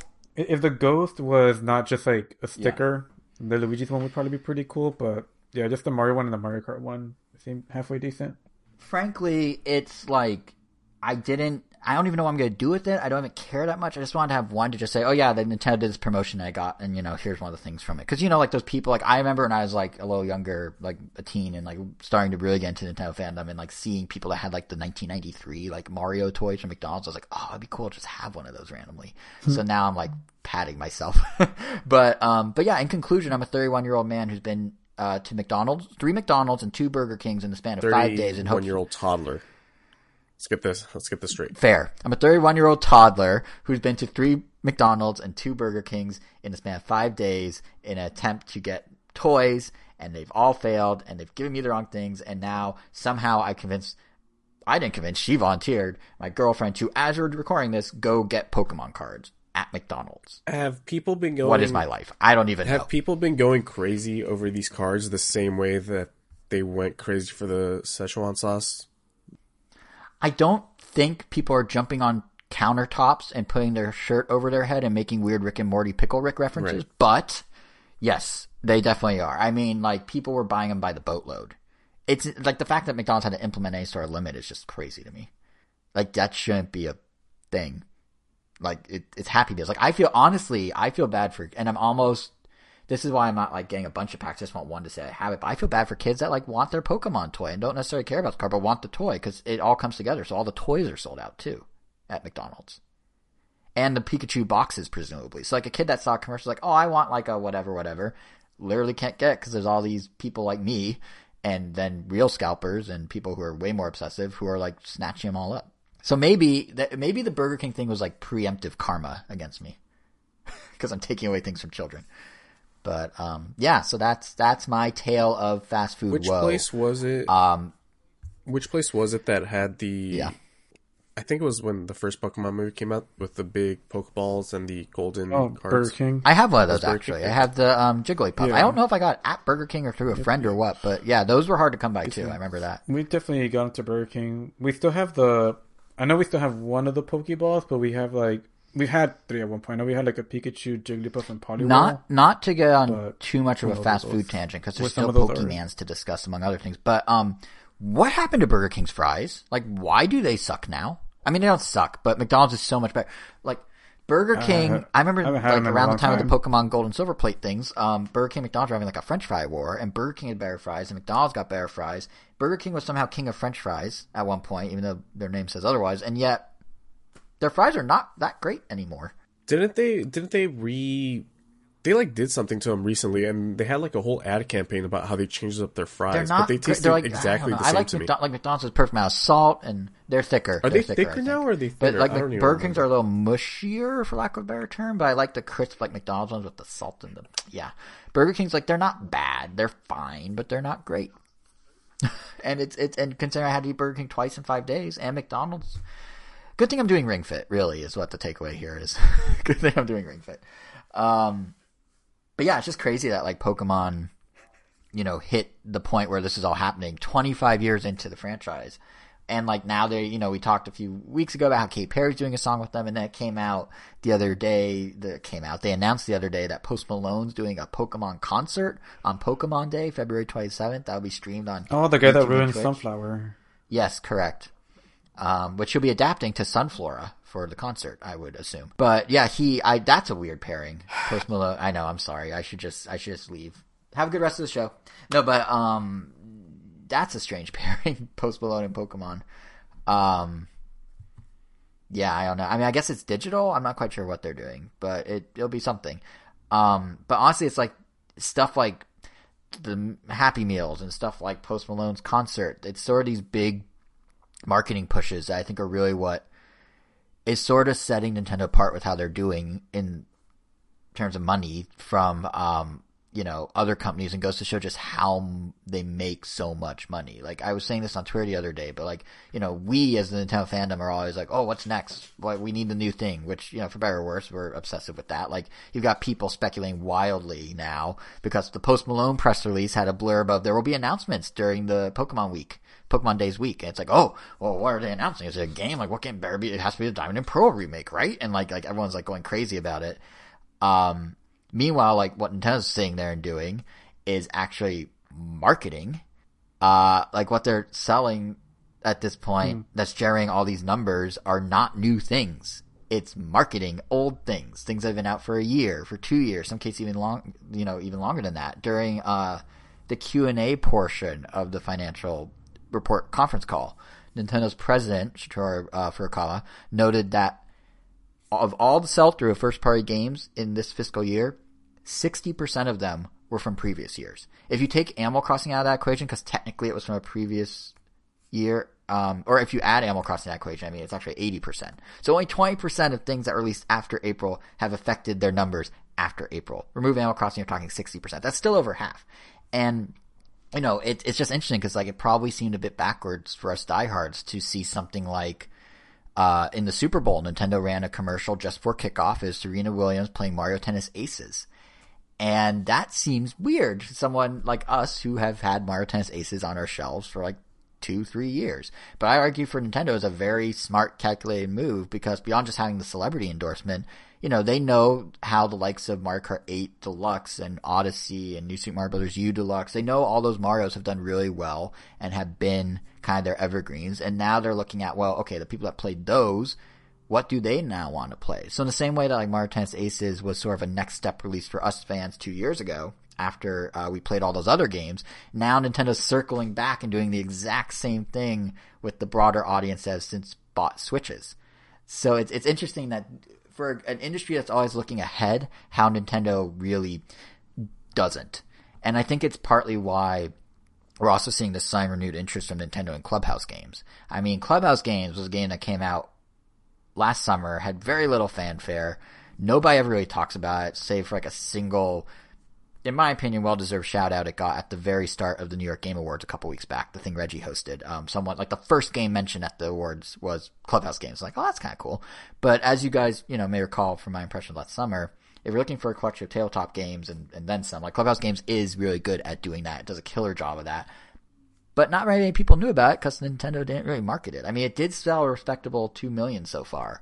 But for Nintendo, that's probably just, they look at that and see an opportunity to blow it up even bigger. Like all those folks who played Super Mario Party, now the best-selling Mario Party ever, maybe they want other mini-game collections. Maybe they want Clubhouse games. Even in the Q&A, Furukawa was saying that during the holidays... It was the top 100 on Switch, cowards. They should do that, yeah. But Furukawa was saying in the briefing, or in the Q&A, that 20% of all the Switch hardware sold this past holiday quarter was by two households that already had a Switch. It was for additional Switches. And a game like Clubhouse Games really is at its best when you're playing on your own separate devices to hold your, your hand of cards separately from one another, or to connect the Switches to do some of the like ear-connected screen mini games. So now, even though Clubhouse Games to us is like old and boring, like it's actually for Nintendo a great opportunity to kind of drum it up, which is why we have 2 different commercials out of nowhere suddenly for Clubhouse Games 15 months after it first came out. And I guess to me it just feels like, there's sort of this second lap so many early first party releases are doing. And I don't mean like the constant endless lap of Kart or Smash or Breath of the Wild. I mean, the tennises, the Clubhouses. It feels like it's only possible because Nintendo's now, at least in my opinion, past the point of trying to sell people on the system of the Switch. They've already accomplished that. It's ubiquitous. It's in commercials for pet food. Like I saw on Go Nintendo, that Blue Buffalo pet food randomly has a Switch in it. Like TV shows drop them like no big deal. Like it's just a thing the way iPods used to be a thing. Like I was watching the last season of The Good Place. Great show. I'm a little late to the party, I know. And there's just a throwaway Switch joke in there. And it's just like that only works if people are like, all right, the Switch is a thing, and not really trying to be sold on what the Switch is. Like it's established. And I think as silly as that may sound, it may be, or silly as one about to say may sound, I think the clearest sign that we've reached this point of like the Switch is like a lifestyle product that everyone knows is the, and this is real, Nintendo Switch concierge service that Nintendo just launched. It's basically like Apple Genius appointments. So Nintendo allows you to book a 30-minute one-on-one video session, kind of funnily enough, using Microsoft Teams. And you get to learn the ins and outs of the Switch. There are 6 different services: Switch 101, games for getting started, games for what to play next, security and privacy, Nintendo account customization. And if this doesn't scream, we're a lifestyle product now, I don't know what does. Because now Nintendo doesn't even need to convince people to buy the Switch. They need to convince people what to do once they have a Switch. Like that's a whole new problem. It's not even, it's why should you buy a Switch? It's okay, well you bought into the Switch hype, so here's what you can do with it. Which is a whole different ball game, and that's probably why they're able to sort of circle back into this other marketing. It also makes me... It's for the Switch, because, compared to the other consoles on the market, it's the most basic. Like, it literally just plays games. Yeah. There isn't really much else to it compared to, the PS5 and the Xbox Series X, which... Yeah. I feel, if anything, like, those of you would need to, like, oh, I could do this with those two? That's kind of cool. But this one is just like, yeah, just plays games. Yeah, the fact that they have the concierge for something that just plays games, it kind of makes me think, like, they're really, Switch is just a household name, so they're at the point where it's like how you tell the moms of the little Timmys of the world what this thing does. There's kids like, I want a Switch, and the parents like, I don't know anything about video games. Like, Nintendo, can you like tell me what this is? And, they get 30 minutes to learn. Which does make me wonder, like, why didn't we think of this? Like, we could have charged like we all know stuff. We could charge like $5 to some knowledgeable parent. We could have been there for little Timmy's moms everywhere, making some money to tell them about the Switch. Obviously it won't work, but I do. Do you think that little Timmy will ever get a sibling? Maybe. What would his name be? Not only that, he's been little for like 10 years at this point. It's true, but it's kind of like, little John's still little. Checkmate. But no, Yep.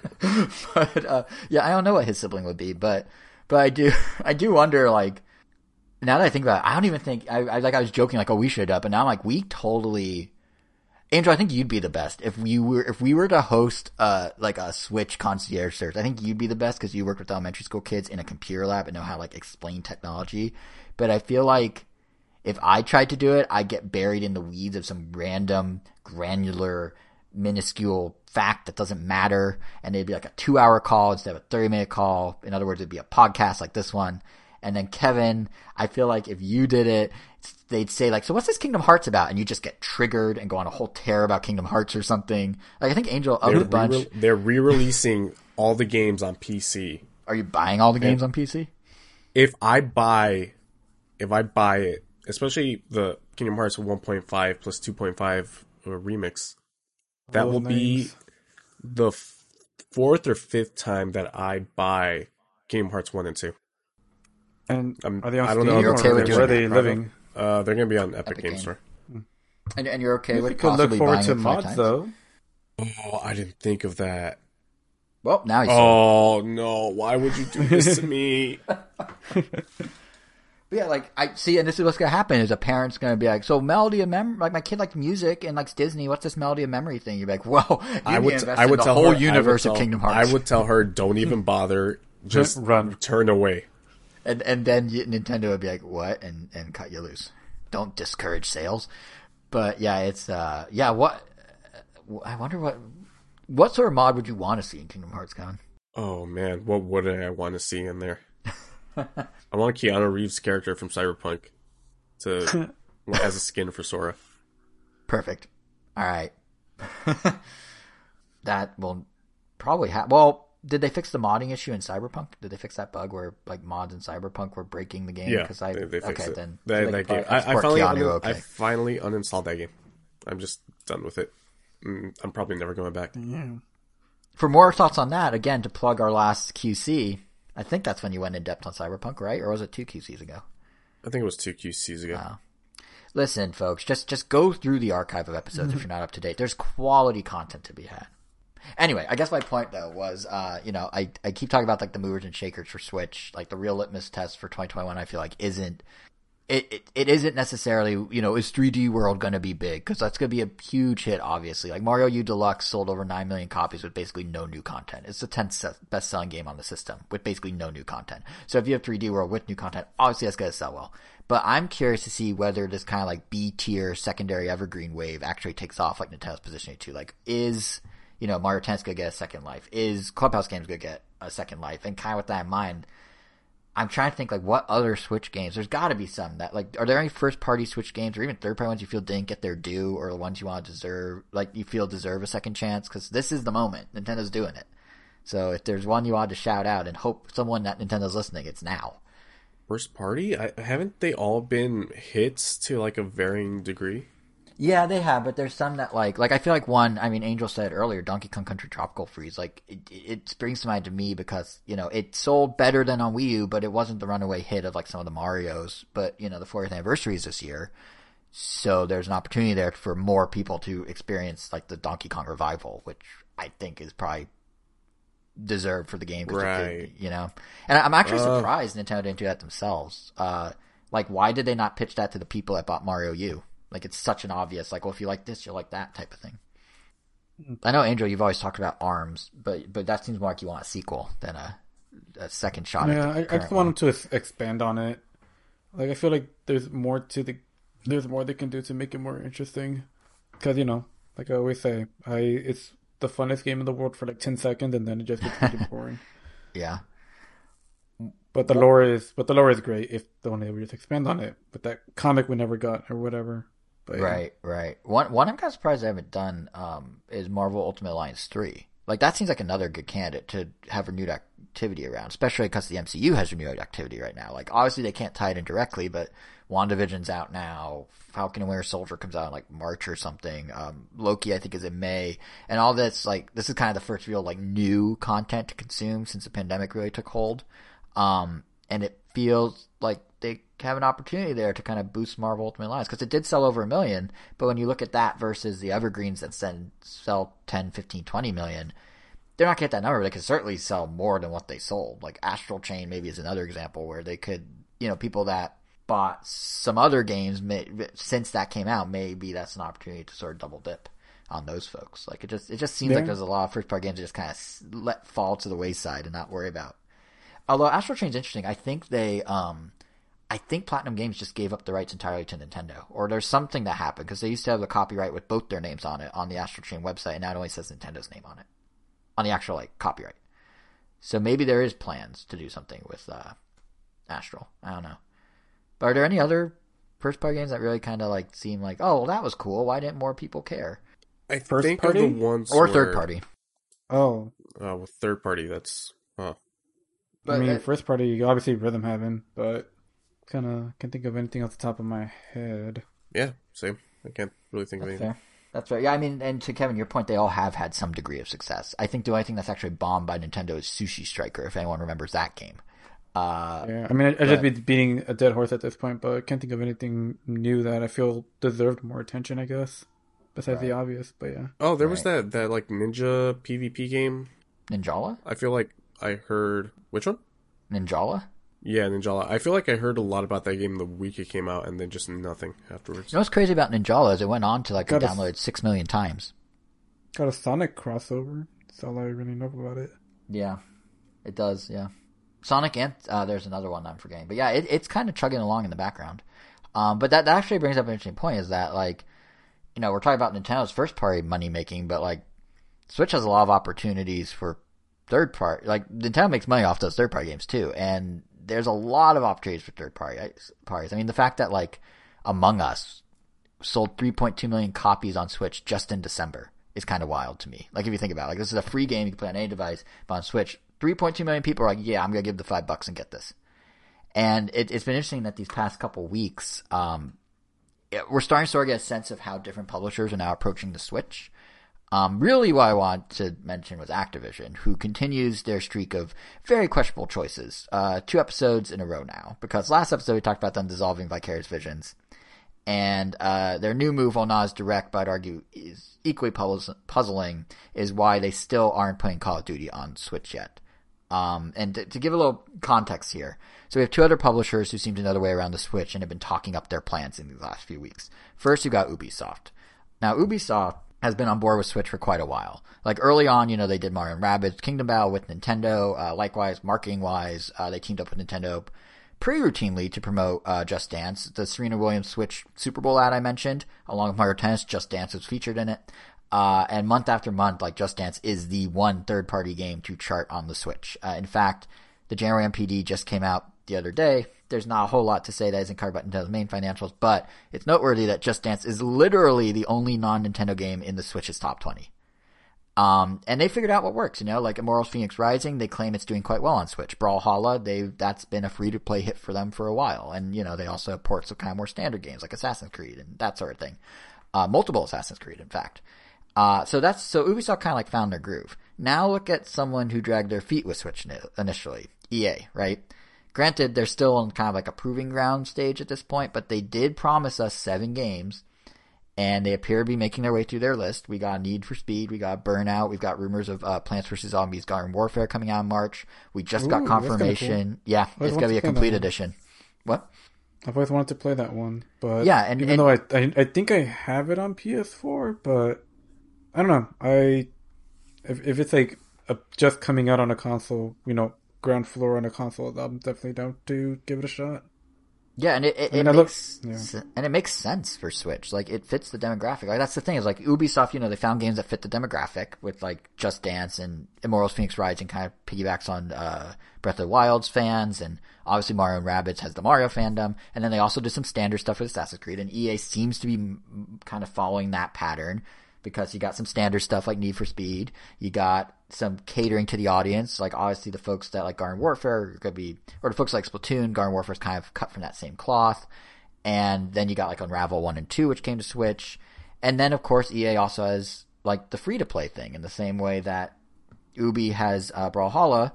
EA confirmed March 9th, Apex Legends that's when it's coming out finally. The rumor that they're going to do something on February 2nd was announced as coming March 9th.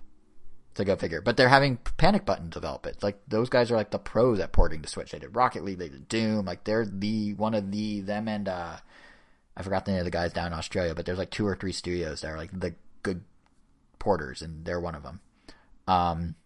So yeah, like even EA seems to be getting it. And I actually think it's kind of interesting what they're doing with Apex. So it's coming out late. Like, Season 8, I guess, started on February 2nd, and they're releasing this a month later. But, like, Kevin, they're, like, doing did you read up on this at all? They're doing, like, a catch-up thing where they're going to, like, apply extra experience automatically to Switch players? Like, that seems like it's going to mess things up. Like, you're going to be wrong, aren't you? It's not going to be crossplay, right? I mean, it is. No, it is. It's going to be crossplay. It is. Yeah. Oh. The game right now is crossplay. But, like, I think they're, like, boosting people, like, to level 30 automatically, which just makes me think, like, well, if you're doing matchmaking based on skill and you have a fake level added, am I overthinking this? Is it not a problem? It kind of balances out over time. I mean, did they say the battle pass down, or your level? I believe your level. Oh, maybe it was battle pass. I don't know, actually. If it's battle pass, that's fine. If it's level, that might be an issue, because I believe to unlock ranked, you have to be level 25. So you must have played the game a decent amount before you can get into ranked play. That might be an issue. Right. But your rank also doesn't determine your skill. Your skill is actually like a background number. Your elo is, because I've seen people who are the top rank that you can get is 500, but if you're playing ranked, or I guess your top level will be 500. That's as high as you can go. But I've seen people who are level 500 who are still like bronze players. So that has nothing to do with your skill. I see. If anything, it just unlocks ranked play immediately for Switch players. Gotcha. I'm very curious to try it. Like, the fact that they have Panic Button doing it gave me a pretty big boost, confidence boost. That's going to be a good port. Kind of wish that they had gotten the guys that did Rogue Company, because I heard that was an excellent port.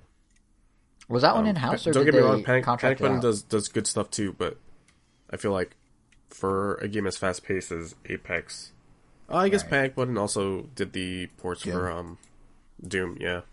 Mm-hmm. But I don't know how those run on Switch. I don't know if they're 60 or not. They're 30, yeah. Okay, That's the well, thing. we'll see how that turns out. Yeah, time will tell. But even then, like, regardless of, how, I guess, the port handles itself, the fact that EA is now sort of following the same cadence of, all right, we got some standard games, we got some demographic care, we got big free-to-play. Okay, so EA gets it. Like, they see what Ubisoft's doing. Ubisoft has declared or statistically, they are the number one third party on Switch. EA's following that path. So I brought these up because Activision. So let's circle back to Activision. They check one of the boxes. They have the stereotypical demographic fit. Like, we get Crash, we get Spyro. They just announced that Crash 4, It's About Time, arrives on Switch on March 12th. About time. That was good. I've heard good things about it. Have either of you checked it out on like PS4 or anything? Is it good? No, have heard good things about it. That's pretty much about it. Yeah, like I heard it was another Crash game, which is exactly what people have been clamoring for a while. So nothing wrong with that. Yeah, I mean, and only they thing did. that- Or go ahead. I mean, as I say, the only thing I've noticed is that you play through some levels as Dingodile and Tana, and That's what I was about to they say. have their own mechanics. There's like a whole, like, painting the world to progress, and it's shifting between two different times, which essentially means like, oh, get off of this platform before it disappears and be ready to jump back onto it. But no, that's cool. Yeah, So, it's nice to see eventually. it. Yeah, and it's interesting because it's only going to be $40. Meanwhile, you have something like Balan Wonderland or Wonderworld, whose demo you could hear about last episode, and that's $60. So kind of funny how different companies value things. But anyway, Activision's at least checking that box. And to be fair, like, the Blizzard side of Activision supports Switch a bit better. We got Diablo 2, we got Overwatch. We're getting Overwatch 2 when it's out, whenever that is. I think they just delayed it to like 2022 at the earliest, so it's going to be a while. But from the Activision side, there's literally nothing else. Like, Tony Hawk felt like a shoo-in, but that didn't happen. And the one I'm really scratching my head about is, like I said, Call of Duty. Like, not because I necessarily need to see like CGI Ronald Reagan on my Switch, but like, just sort of like the principle of it, I mean, guess. you clearly do. But I guess the thing that bothers me is like, I do. But yeah, the thing that bothers me is not so much like I'm going to play Black Ops Cold War. It's the principle of like, and I know it sounds like a silly reason, but I look at the Switch and I see every other major player involved. I look at Switch and see how so many free-to-play titles are successful and huge. I mean, we just talked about Ninja having 6 million downloads, and there's Fortnite, then there's Warframe, then there's Rogue Company. Like, there tons of them. And then I look at Switch again and see how a lot of these companies are actually putting their mobile free-to-plays on Switch. Again, Fortnite you play against mobile players. World of Tanks Blitz, when it came to Switch, was the mobile version. Elder Scrolls Blades from Bethesda, that's a mobile game. And so I look at Activision, and they're now saying, like just last week, that they're taking the Call of Duty approach of how to handle a franchise and doing it across all their IPs. So what they have with Call of Duty is a premium experience with a game like Cold War, the free-to-play element of Warzones, and then an entire other free-to-play on devices that can't run those other two Call of Duties, mobile, with Call of Duty Mobile. And I'm just sitting here thinking, like, how does Switch have none of these? Do they really think that of the 80 million Switches out there, not one person would want a portable but slightly watered down Warzones in the same way that, like, some people want a portable but slightly down Apex Legends? And okay, maybe Warzones doesn't work, sure. But not a single person out there wants a non-touch control Call of Duty Mobile. I know that's not true because mobile supports Bluetooth controllers. So it just seems like like maybe I'm being crazy for caring, but it just seems like such a weird hole in the Switch lineup given how everything else is coming to Switch. It's done well. The Wii had multiple Call of Duties. The Switch, by Nintendo's own account, is now on track to surpass the total of Wii sales. It will sell over 100 million. Wii U had a Call of Duty, and that's, the Switch surpassed sales 6 times over now. So it's just like, I don't know, it just seems like a weird... Call of Duty is one of the biggest game franchises. It just seems weird not to have that jewel in the Switch crown at this point. Maybe I care too much. I don't know. It just struck me as so I guess strange. by that logic, you can also say that why isn't Take-Two supporting the Switch? Like, because GTA is one of the biggest games of all time. Well, I mean, there's Take-Two, gotta be but Take-Two does support the Switch. BioShock, Borderlands. You mean Rockstar? You mean Rockstar, right? No, Take-Two is the publisher, aren't they? Well, they own Rockstar, yeah. Somebody's the holding company for Rockstar. Yeah, so Take-Two, the holding company for Rockstar, does support Switch with Borderlands and BioShock, and there's a third one that they did that I'm blanking out on. They had 3 they released back to back to back. But yes, right, they did. But they are releasing stuff the same way that Activision is, but they're just not doing it with their biggest game. That's true. And honestly, I have that same question to Rockstar. Like, obviously, GTA 5 can run on Switch because it ran on PS3 and 360. They could even just do, GTA Online if they wanted. Like, it is strange again that there's a gap in another jewel missing from the crown. In that case, because like GTA actually they have attempted to do stuff on Nintendo platforms. Chinatown Wars on the DS, and if I remember correctly, it didn't sell huge, but it didn't fail either. It was some like middle ground. So if you look at 80 million people, you gotta wonder like why are they not doing it? It's I guess maybe they're waiting to see if EA has success. Ubisoft obviously had success, but they've always had success with Nintendo. So maybe it's just kind of a wait and see thing. But it's a huge audience that they're kind of just leaving hanging. We'll see. It's just so strange to me that Call of Duty isn't there. But. Let's not end on a sour note of where's my Call of Duty. Instead, last topic. Let's talk about something that should be negative. You of all people saying that as well. It's pretty funny. I know. Just in principle. That's what's funny. And that's why I kept being like, I don't know if I'm crazy for caring. Like, it's the principle more than the game. Although I do have Black Ops 2 on the Wii U. I think it was Black Ops 2. And that was fun. So, like, I used to really like playing Call of Duty at a friend's house in the 360 days. So, I would consider downloading your game, Activision. That's right. If you port it, I'll consider downloading it. But no, let's not end on a sour note. Let's talk about something that should be negative on paper. But Angel, you and I were talking about this, and surprisingly, you're okay with this. The new NES and Super Nintendo games joining Switch Online this month, which is a who's who of games no one's heard of. But like I thought you'd be mad, but you seemed okay with it. What's up? What gives? I don't really have any reason to be mad. I barely use the service to begin with, so what do I have any right to complain about what they put on there?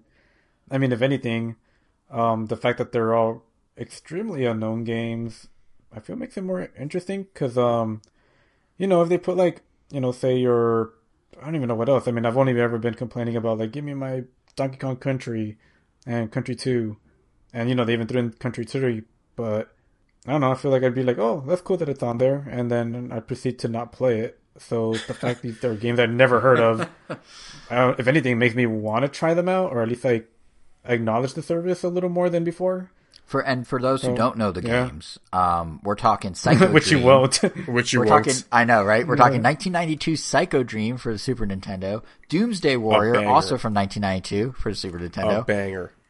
Prehistoric Man for the Super Nintendo from 1995, and Fire and Ice, banger. Tecmo's 1992 little-known sequel to Solomon's Key. Which is kind of meh.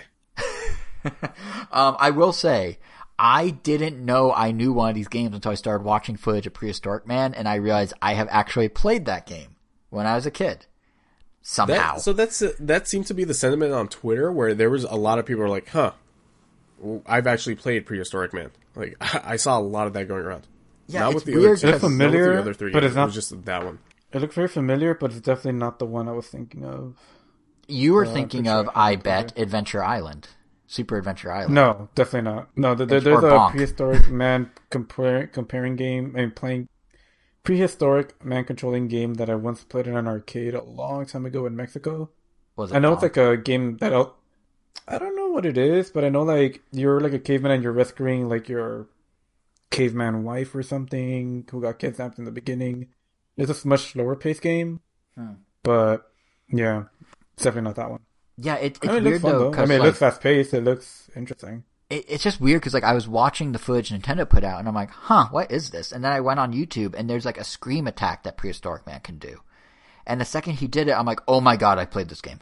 Like I recognize that sound, like the sound. It wasn't any of the visuals. It was the sound and seeing the sound come out of like a caveman that triggered it. It wasn't anything else. But yeah, like I think you're kind of onto something there, Angel. That like if they're gonna do games and there's nothing in demand, you might as well do the more obscure stuff. Like I do like the idea of Switch Online becoming sort of the spot to like discover obscure pieces of gaming history that you probably have never heard of. Because you know what? Because at the end of the day, like we're gonna complain about like, oh, this is the 5th time they've released this game because they're slowly going through every game they've ever released, and all of a sudden they throw this really big curveball where it's like, I'd never even heard of this. Like, was this even an actual Super Nintendo game? Like, there's a few games on the service already that a friend and I kind of just like one day on a Saturday just went through every game on there, just like going in order. And there were a bunch that we played that I never heard of. Like one I think is called like What Are You Looking At Punk or something. Just these weird games. A lot of these weren't that great. And we ended up finding out that a lot of the ones that weren't that great were all by the same person or the same company. And we're like, whoa, where did this company come from? And why does Nintendo have so many Jaleco games on the service? Jaleco was huge at one point. Yeah. They had that bunny rabbit mascot. Yeah. They were a big player. Well, relatively big. Well, they're new to us. So we were like, why are all these games on here? And why are they also like look interesting in the beginning, but then you play them and they're like just okay. I should rephrase. They weren't a big player. They were like the Natsume of their time.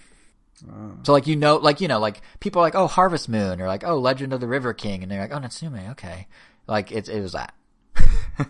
But yeah, I think the downfall though is it is really cool that they're doing these kind of one-off like weird pieces of game history, but I think they need at least one game that has some clout or name recognition to make the update like marketable. Like in Japan, this update comes with Shin Megami Tensei 2.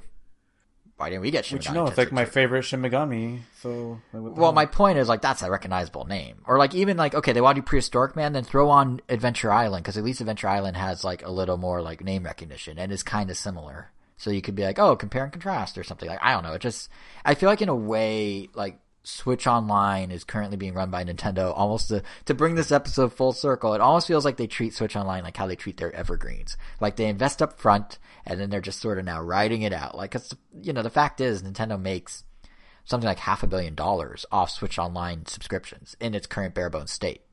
So why necessarily would they need to go pay high licensing fees to get some big name NES Super Nintendo games when they can also just, keep making $500 million. No, just kidding. I mean, $500 million. And like to really exemplify this, the story came out the other week that only now, for the first time in a decade, is Switch actually updating their matchmaking server architecture from something called NEX, which they bought from Ubisoft and customized back in like 2010, to a new thing called something like NHLP or NLHP. And as far as we're concerned as players, it's not going to make a difference. I believe Monster Hunter Rise is the first game that's going to use the new architecture, but the fact that Nintendo, they're waiting a decade to be like, okay, now maybe we should update, like kind of shows they're going to ride this out as long as they can with minimal effort, which, I guess more power to them. Even game trials kind of fall under this. Like, what's a new thing? Isn't that like your motto as well? No, not entirely. Right through life with minimal effort? I do enjoy minimal effort sometimes, but I would argue compiling all these numbers for this episode was not minimal. Yeah, no, what I was going to say though is like, even if you look at like what Nintendo's adding as value adds, like we were talking about early on when Tetris 99 came out, how cool it would be if Nintendo had exclusive games for Switch Online members, and they kind of did it with Mario 35, but it's limited. But they stopped at those two. And meanwhile, the thing they're really drumming up now are game trials. There's one for Overcooked 2 right now through the 16th. And, Right now? Right now. Right this second, right if you're listening before the 16th. And, it's one of those things that, like, it's a good way to add value to the platform, to the subscription service, without actually doing much. Like, they don't have to do anything. They're just making a game download and signing a contract with someone. Like, so, this and these sorts of games kind of make sense if they're kind of skating by with Switch Online.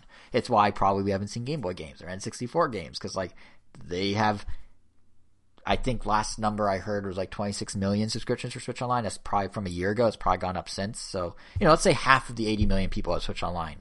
$20 a year, 40 million people. it's a lot of money and with minimal effort. So I kind of get why they're doing this, and I do appreciate the gaming history lessons of Prehistoric Man and Doomsday Warrior. But I think it would keep fans happy without too much more work to throw in at least one name that's recognizable. But I am curious to try Prehistoric Man and see how much I actually remember of it. Yeah, that's I'm off my soapbox. That's it. I think that's the whole episode. Unless you guys have anything else.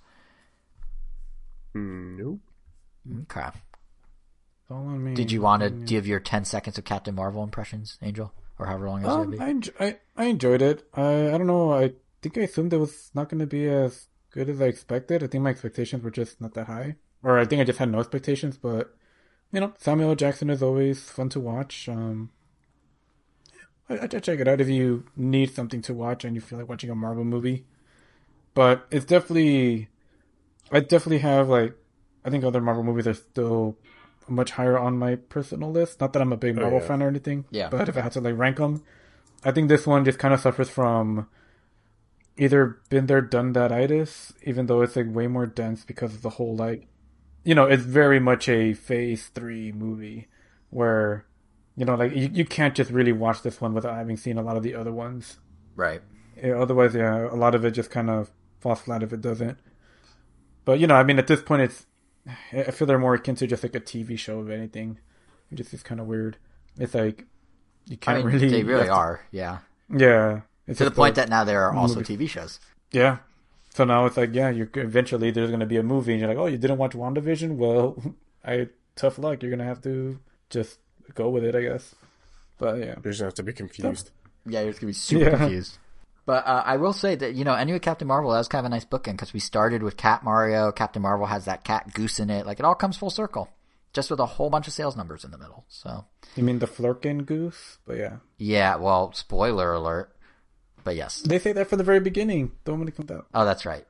Well, anyway, he's a cat on Earth. Cat, so, Yeah, the whole joke is that's a cat. No, it's a Flurkin. And then you later realize what that really means, I guess. And Cat Mario is actually a Mario, not a cat. So it still works. But yeah, so I it was a very catty episode. So at this rate, who knows even what next episode is going to look like. We have Pokemon Day on the 27th of February, and our episode goes up the day after. So if they announce news going into Pokemon Day, maybe we'll have some Pokemon news. Otherwise, we'll see. Probably not cats. But the only way to make sure, or to find out whether it's cats or not, is to follow and subscribe to the show. So you can follow us on Twitter at Random Nintendo. You can subscribe to us on all the apps, Google Podcasts, Apple Podcasts, Stitcher, Pandora, iHeartRadio, Spotify, TuneIn. We are at Random Nintendo, or our YouTube channel is RandomNintendo.com.